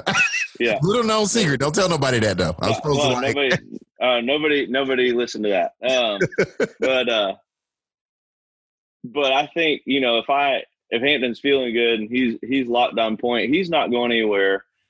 If there's birds right there, you can see the birds. You can walk up and touch him, and he'll get them up. Right. And hopefully he doesn't jump on top of them and tackle them. He's not going to do that with a wild bird, obviously. Mm-hmm. But I think that's just having one dog to do that is better than carrying a leash around with another little dog. Those cockers are really fun, though. They're fun to hang out with, fun to watch. I think that's the big thing is people like to watch them. That's where, you're talking about that fad coming in the last couple of years, and this plantation hunting. It's a good, it's more show for the guests, which is always a good thing. And they look good walking down the sidewalks, all combed out in Thomasville too. Right. We're touching it. We're touching on it. Look, you better be careful, Craig. I might not be invited back down to Thomasville. You keep talking. About to be the blacklisted 5 guys. Exactly. Okay. Now, Craig, I guess my thing is, have you noticed? And I think you pick on me a lot because Craig is like, I know we want to go train and these ain't wild birds, but let's go work dogs. And I was like, dude, I'm biased as hell, but I enjoy a good time. So why not? Let's do it. Have you noticed in your German dogs, have you noticed the dog not caring? And I'm asking selfishly because this is my problem. Have you noticed your dog not caring more about pen raised birds as you've gotten him more acclimated to wild birds, and you've hunted everywhere from Utah all the way down to here? So talk about that. I haven't noticed him not caring. I've noticed him being more careless on wild birds. Really? Yeah. I don't know if it's because they don't hold, pen raised bird, you can get some that just sit there and they're there until you step on them. Okay. And I've kind of noticed the opposite of that. If he's been out on too many pen raised birds, then we run across a wild covey out at the same place where I brought you out there at Hollywood, because you could run across a wild covey. Courtesy of my background right now, Hollywood, but go ahead. Yep. Which we found after you left that day, but I understand you had a doctor's appointment with the baby. So yeah, I'll be back though, Michael. Thank you. Oh yeah.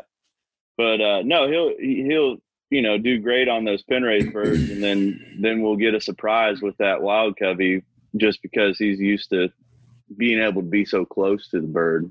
Mm-hmm. That's where I've seen an issue recently. Okay. Shane, what's your thoughts on that, buddy?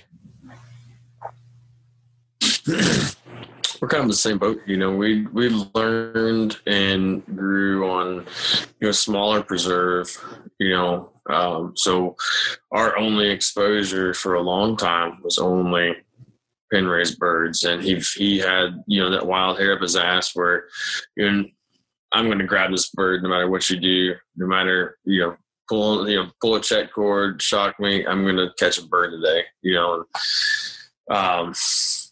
so as he's gotten older, he's gotten better about it, obviously. But we, seeing the wild birds, he's gotten better. But we still do guide in enough places. They're smaller where it's really pen raised, and if we're doing that for a handful of days, then when we go out here and we're out here running on our farm, he'll go barreling right through the middle of them. Just because I think careless is a good word for it. They get used to these. I don't want the word trained, but I guess kind of in the dog's eye, maybe. But maybe I don't know. But they're used to it. We walk. Like I said, walk right up on them, and wild birds aren't going to tolerate that. So, nah, they're definitely not going to do that. They're going to run away, fly away. So, when we have all of this stuff, man, I would love to know why you think. I was talking to a friend of mine, and I was really surprised that, like, a lot of times I'll be out guiding, and folks will, of course, you have all kinds of conversations with people while you're walking out with them in the middle, smack dab in the middle of the woods. Like, you get to know folks real well, and a lot of them were like, well, where do you hunt at, when you're not out here guiding? And I told them kind of the general area. Matter of fact, no, I told them exactly where I was going to hunt because they weren't. No threat of competition. Yeah, I have no threat of competition. I'm not going to lie. Like, I legitimately told them where I could send them an Onyx pin and they are still not going to go there. Like, and they were just kind of like, dang, you hunt these birds and you do all of this stuff. And it is still a pervasive, I guess, thought or sentiment around the nation that there just are no wild birds here. And it's true. There are no wild birds in Georgia. That's right. Stay away. Yep. 0. Don't. I've never seen one. You have to pay to shoot preserved birds. and at $400 a bird. Please tip your guides well. Yes, tip your guides. All right, tip them very, very, very well. Well, no, I in all seriousness though, I really want to kind of wrap it up with some cultural stuff about the South. You know, everybody's been down here. Everybody's, you know, from down here, lived down here, God knows, our whole lives. I want to go one by one, starting with Shane. What have you noticed about the culture of hunting in the South that is unique historically to the bird dog community? Like, what comes to mind? Sam, you look like that one. I think a lot of it. I think, you know, a lot of it just kind of comes down to individual family. You know, everybody, no matter what they hunted, you know, anybody you talk to, their granddaddy had some kind of hunting dog. You know, whether it was birds, whether it was, you know, some kind of hound dog, whether it was deer dogs. You know, you talk about the word versatile earlier. You know, I like the word because, you know, I've got, you know, Craig said any dog can be a versatile dog. Yeah, absolutely. But when we go hunt, you know, we're not just hunting, you know, whatever birds we find in point. You know, I'll shoot rabbits, I'll shoot squirrels, and Sal will go find them and bring them back. So that's why, and he'll also tree squirrels. So that's why I like the word, but that kind of thing. I mean, not that we trained to do, it was just something that dogs do, you know, right? When they'll chase a squirrel up a tree, and, you know, but, you know, it's just kind of the thing, you know, I think that a lot of it has to do with, you know, it's just kind of more or less just tradition, you know, hearing the stories of, you know, somebody's granddad or somebody's dad had this, or, you know, and some people had that dog that did everything. They went and they, you know, put him wherever, you know, and that was kind of the dogs that, you know, neither of my parents hunted, so we always heard stories secondhand, you know, and granddaddy was physically not in good shape, and we were old enough to do all that, so we never saw any of it. So then when it came down to wanting to get a dog, you know, that's why doing the research I did, I went with that dog. Yes. So, you know, you know, just tradition, being a family, I guess, kind of the old traditions passed down here and there, you know, and kind of a lot of it's probably marketing, you know, but there is an actual real history of it, you know, and I guess, you know, there's a lot of different factors, you know, but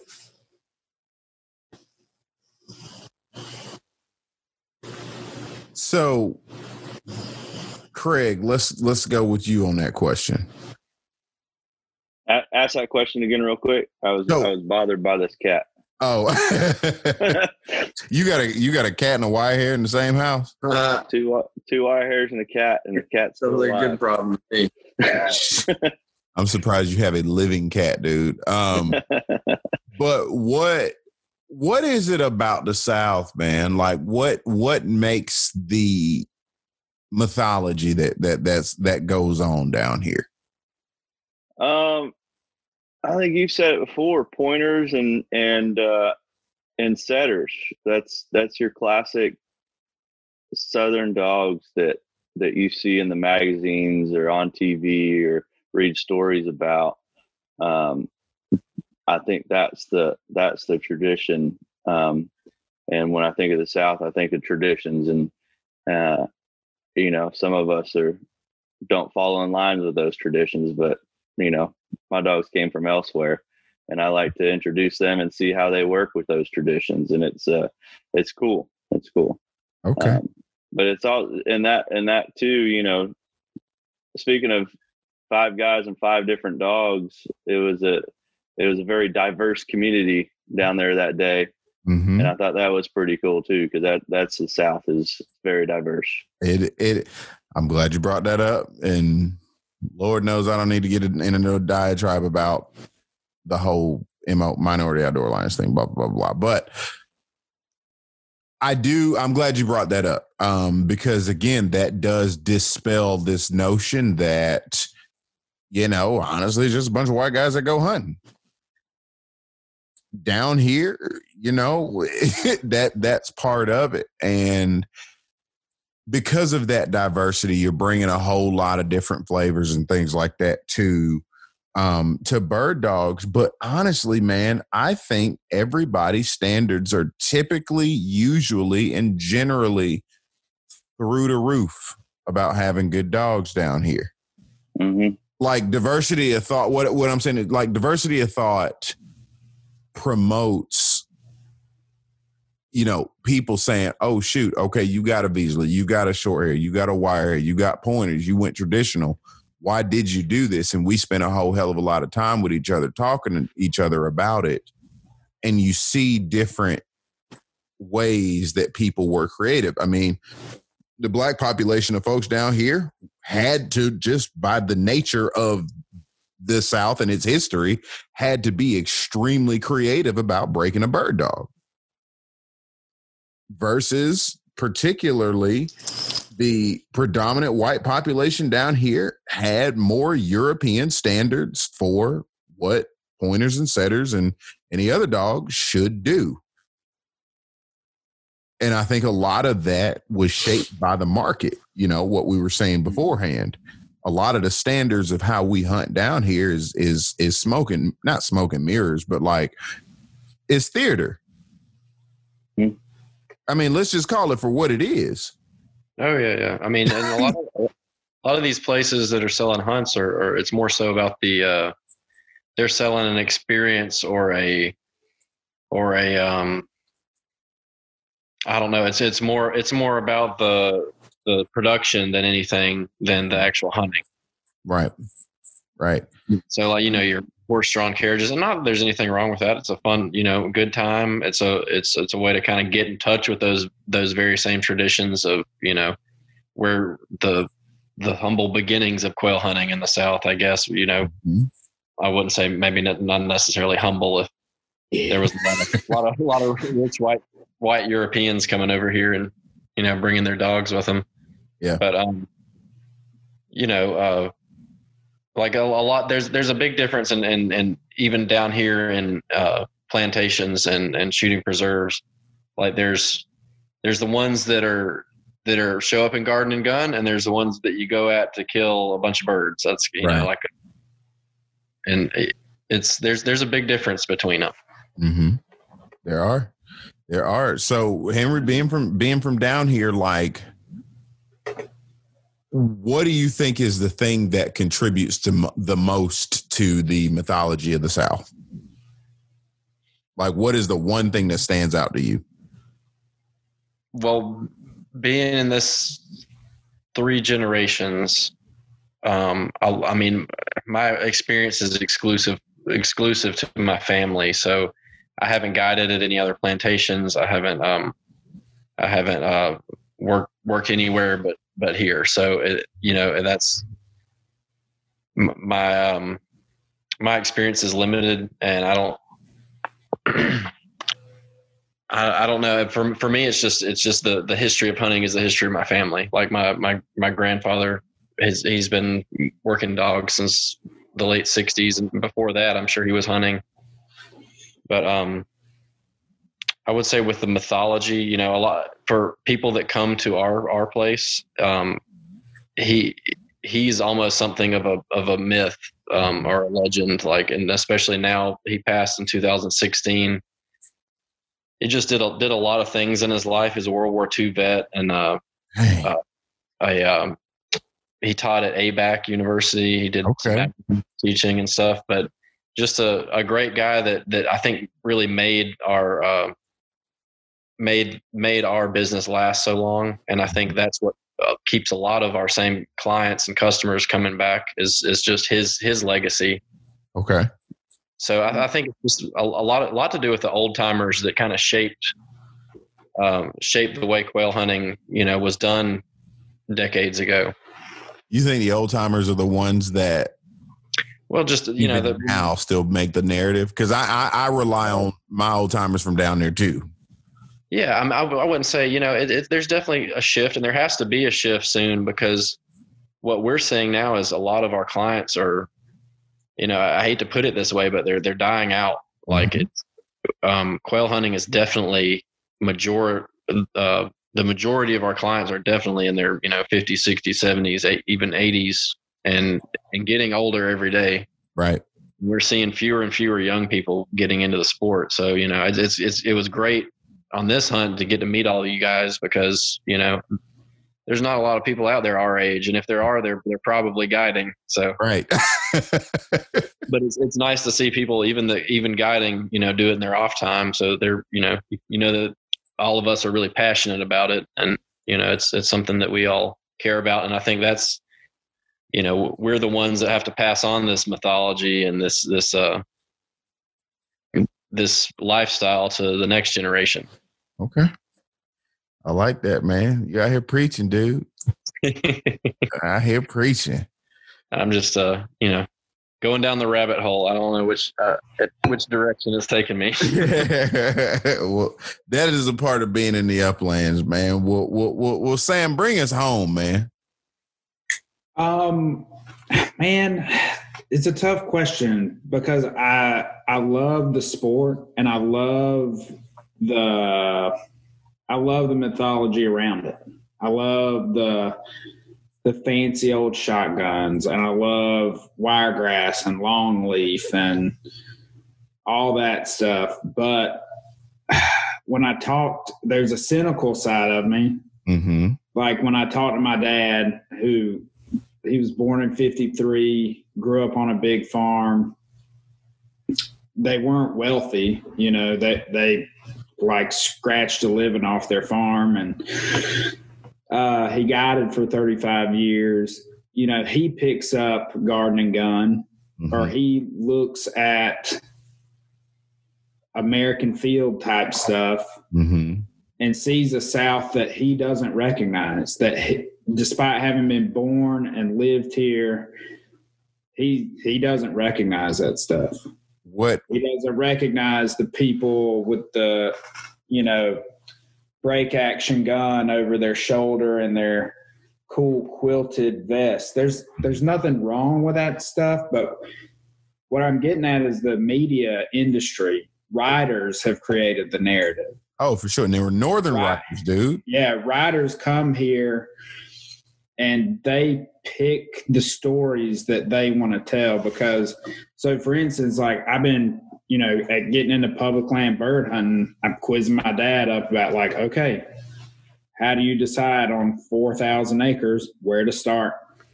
And he's like, we didn't really have bird dogs like people have on plantations. We walked fence rows. The birds were in jumbled up fence rows, and you and your buddy, one got on one side, one got on the other. You may send a dog in there, but it was just to make noise, to flush them out of the fence rows. It didn't, like quail hunting for him didn't happen in the wiregrass and the longleaf.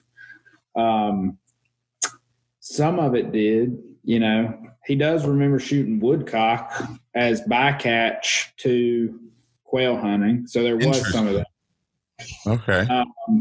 He's like, we never hunted woodcock. We just shot them if they got up, kind of deal. So I think I focus more on like where the mythology differs from the reality. And you kind of touched on it with talking about black bird dog handlers, is that the reality is that hunting quail is a lot more gritty and dirty and sweaty and hard than the industry is making it in the South, the industry in Georgia. Because if you go into the Midwest, it's all about wilderness athlete, hashtag public landowner.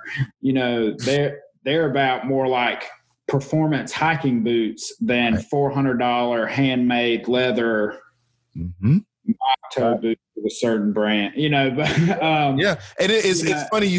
I want to cut you right there, real 2 seconds. Sorry. No, you're good. You're good. I just want to add to that. I am all about, much like you, Sam. We have a lot more to talk about. I'm all about the look and the ethos and the mythology about it. It's cool shit. I just got a new AYA and just got a new Tom Beckby vest and all of it. Like the look and feel of it is cool, but we have to still communicate the fact that no, we're not out here in performance boots that do the blah blah blah. No, like I hunt either in snake boots or Crocs. I hate y'all. Man. Yes, I hunted in Crocs one day, and I will never do that again. But it's either snake boots, it's mock toes, things like that. And I think for that, as younger guys, I think we can all, to some degree, appreciate the elegance of it. Because it still comes back down to that South of like showing up to play in your Sunday best. That's kind of how I still think about hunting in a lot of ways. Yeah. But I just wanted to say that. But go ahead. I was going to say real quick, I almost think it's like quail hunting was almost a precursor to what we're seeing these days with like backcountry hunting and stuff. You got like the really expensive gear, the $600-800 backpack, the $100 suit, camo suit, and like all just everything is you're a bit of it in a way is like you're showing off, like you're you want to have all the gear, you want to have you're flexing, right. So, but there's a pride to it. There's a practical pride to it. Yeah. And I feel like quail hunting is kind of almost a precursor to the kind of the movements we're seeing more so now in backcountry hunting. Mm-hmm. Yeah, and I just contrast what I see.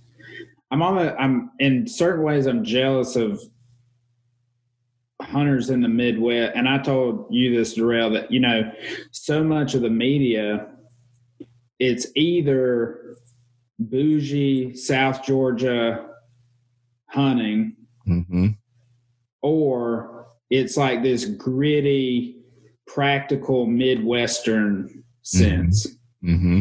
And if I've got a message, it's that there is the practical South Georgia, or the practical Georgia bird hunters too.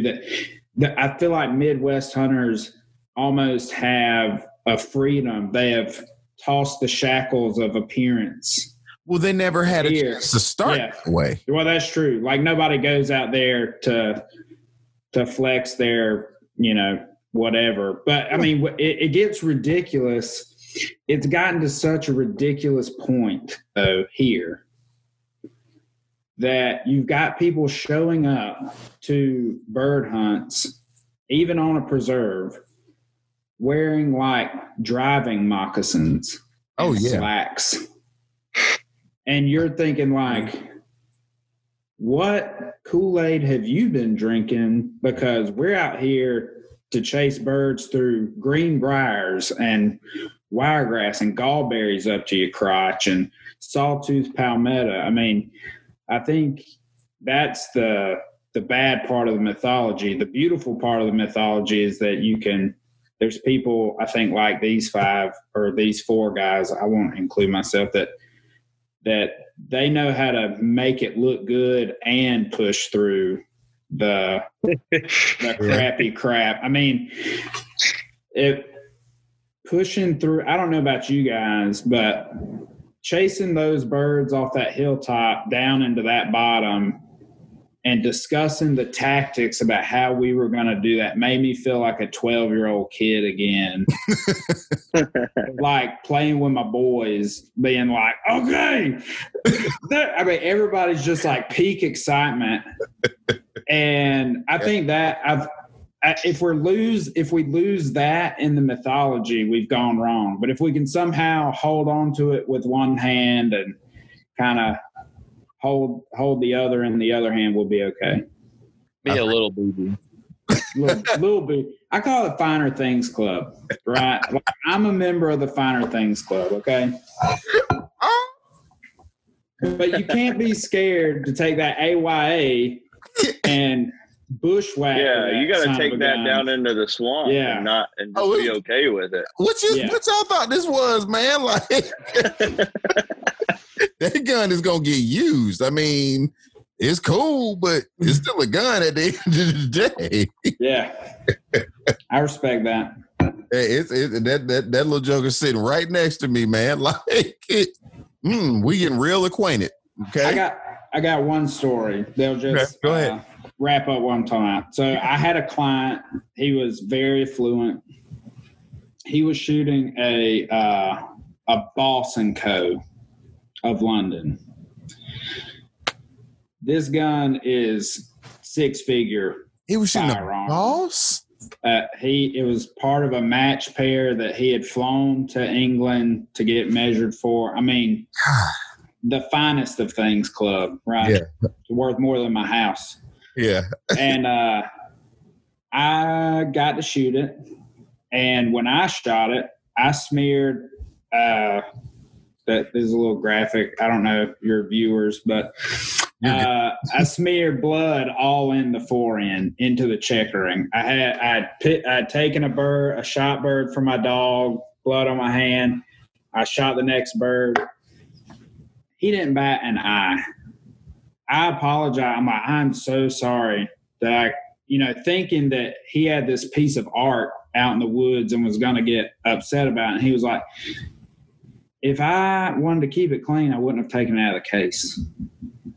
I was like, that's a guy who can hold it in both hands there. Yeah. There is a crowd of folks that ain't out here playing around. Right.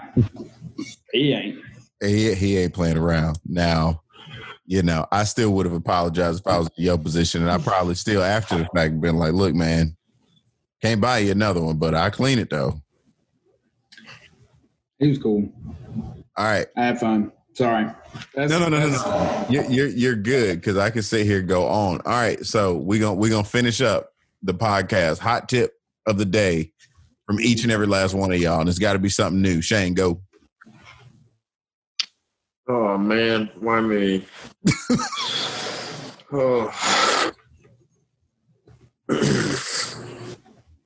Find good boots. Damn. Mine are old and they hurt my feet. That's fair. What you rocking now?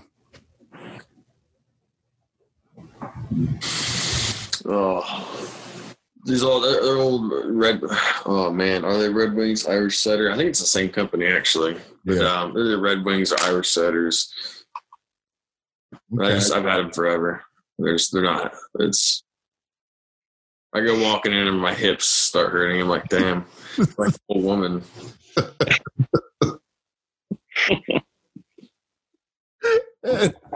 So get new boots, okay? Because you don't want to walk around limping and stuff like that.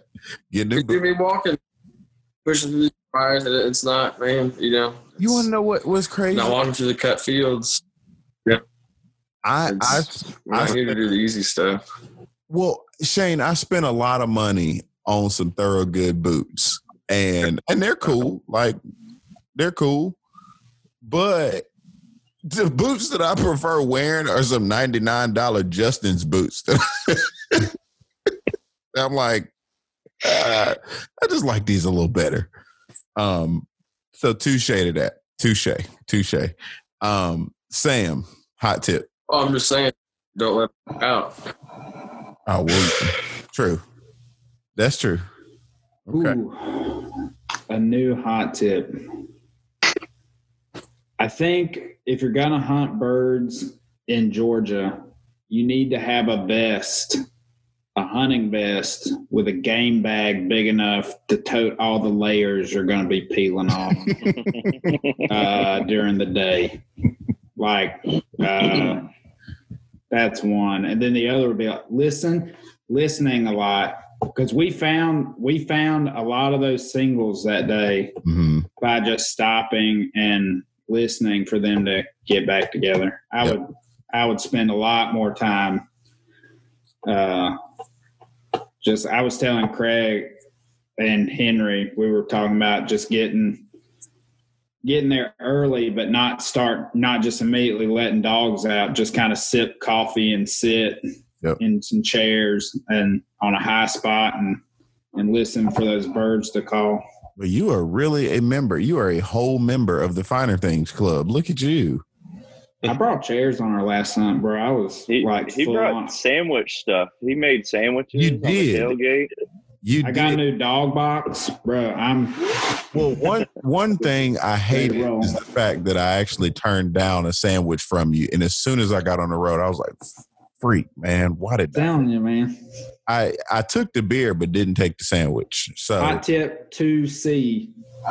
If you want to make hunting friends, bring beer and sandwiches. Beer and sandwiches. Always the move. Beer and sandwiches, always the move. You coming with the hot tips today, man. All day. Just a new book. You're like a warehouse full of tips. Just the tip. I'm going to write a book called Just the Tips. You might want to Google that and see if it's taken. Yeah, don't.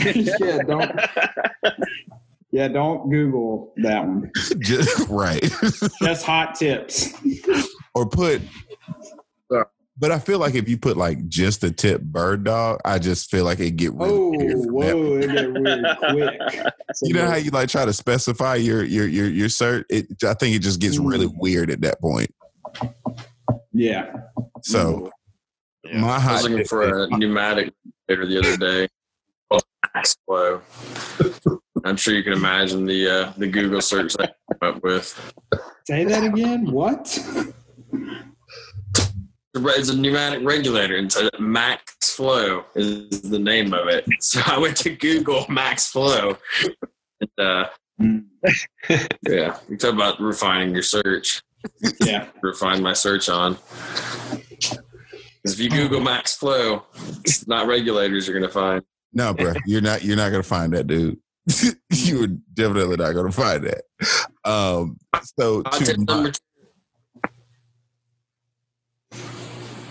So my hot tip is watch your Google search. Okay. Watch your Google search, okay? And that's my hot tip number one. My hot tip number two is don't trust Georgia quail men. Don't trust Georgia quail men, particularly these 5, to tell you anything about the truth about where you're hunting. Don't trust people out here. There's a photo right behind me. Oh, y'all can't go there. That's a quota hunt. Never mind.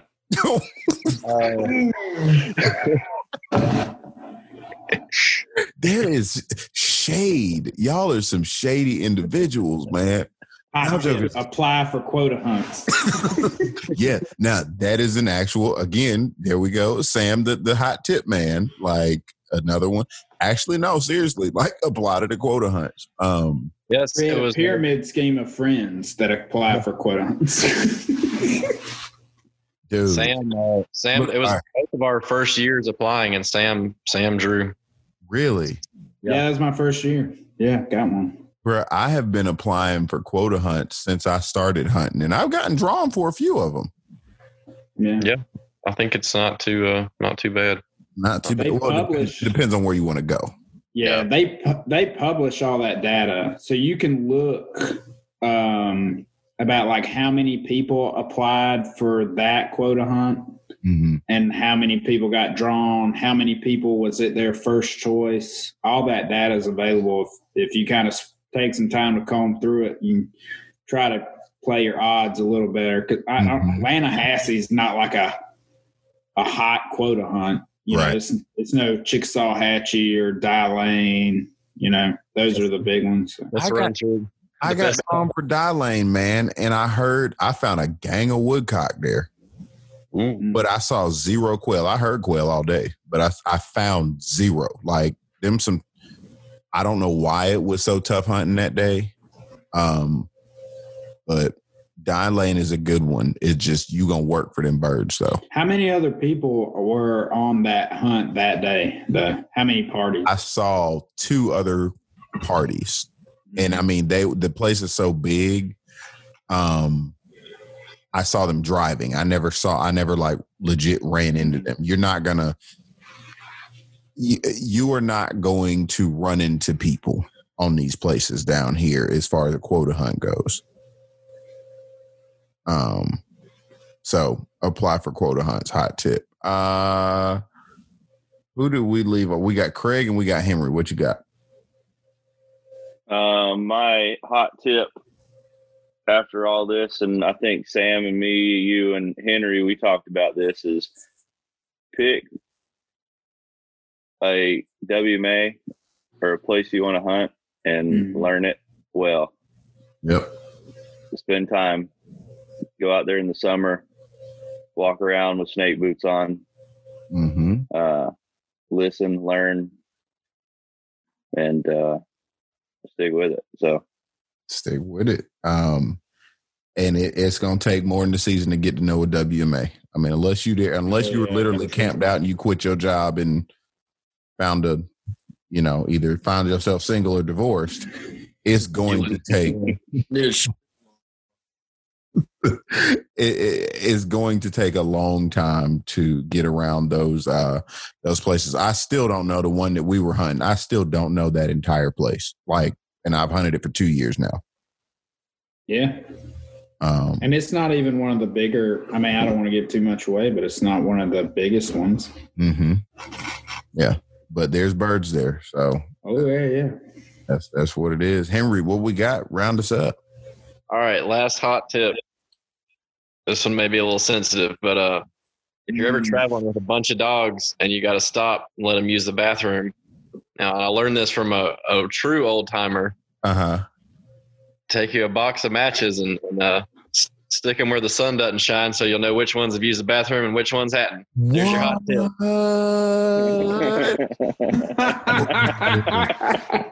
No. I figured we'd end it on a good one. You have to. You. We can't just end there, dude.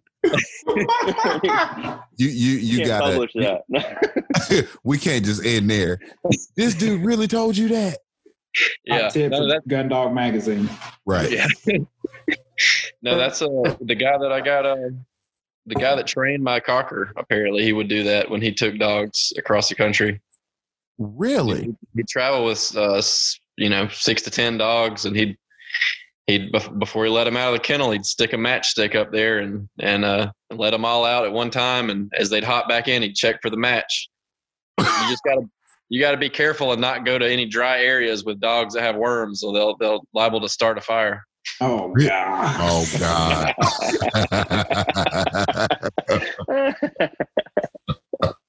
Bro, that's 2 mic drop moments in a row right there. He's been a guy the longest here. He has been a guy the longest. Right. Oh my God. You are hilarious. How long have you guys been in the business? Oh, sorry, I'm not trying to extend. No, you're good. You're good. This is my 2nd season guiding. Okay, awesome. Yeah. Craig, how about you? I don't mess with that too much. I do it a lot for fun, on and off, and mainly work environmental science. You can say that you have a real job, Craig. We know what you were gonna say. I'm a big boy. No. Yeah. I'm a grown up. I actually have a job. Well, cool. Yeah, I've been gone like 5 seasons. Okay. I want to say this is 9 for me. Yeah, this is our 5th. Okay, awesome. What up? Dang, I'm the young gun in here. Okay, well, excuse me then. Well, gentlemen, it has been fun. I've had a lot of laughs, and it actually has been really, really, really informative. All jokes aside, there has been a lot of really good information delivered on here that I know will not only kind of clear up the fog about the South, but then, I hope people, want to get in the guide and want to get into, just running bird dogs, because I do think having just being straight up making money from bird dogs, like it helps justify having more dogs. Oh, definitely. Yeah. Yeah. It definitely helps justify that. So, guiding hunts is fun, man. And I encourage anybody, once you get yourself something good, definitely do it.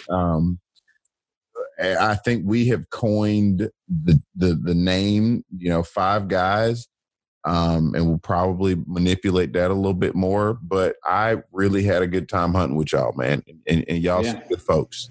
Yeah, same here. Yeah, so Sam, I think now we won't be competition, and we can actually, I don't mind sharing my Onyx pins with you now. Oh yeah, man. I feel like I've sent a few out there. Y'all can hit me up. Yeah, I there is a particularly big WMA that I'll let y'all know where I've hunted and whether or not there are birds there. Okay. I'm ready for some of these middle Georgia guys to show us where the woodcock are. That's what my next hunt. Right. Well, I'll have to hit right here. Well, Shane's got them. We just got to go find them. Awesome. Yeah. Well, I was down to look.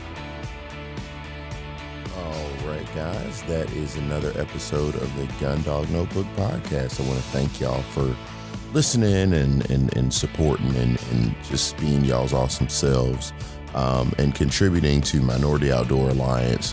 Thank you so much. Jonathan, Emily Siski, Dave Koritsky, and so many more that have, donated to Minority Outdoor Alliance. Just to name a few, just good friends of mine, buddies, and good folks that I may or may not have spoke to you before, but if I have, thank you again. If I have not, special thank you. And of course to the folks that make it all possible, my sponsors, Onyx Hunt, the Sporting Dog, Trinity Britons, AYA Fine Guns, Dakota 283 Kennels, Lion Country Supply, and Garmin Fish and Hunt, along with Cable Gangs, guys. So that's the smorgasbord of awesome sponsors and affiliates, guys. And make sure y'all check them out this holiday season, guys. All right, stay tuned for another episode soon. Talk soon.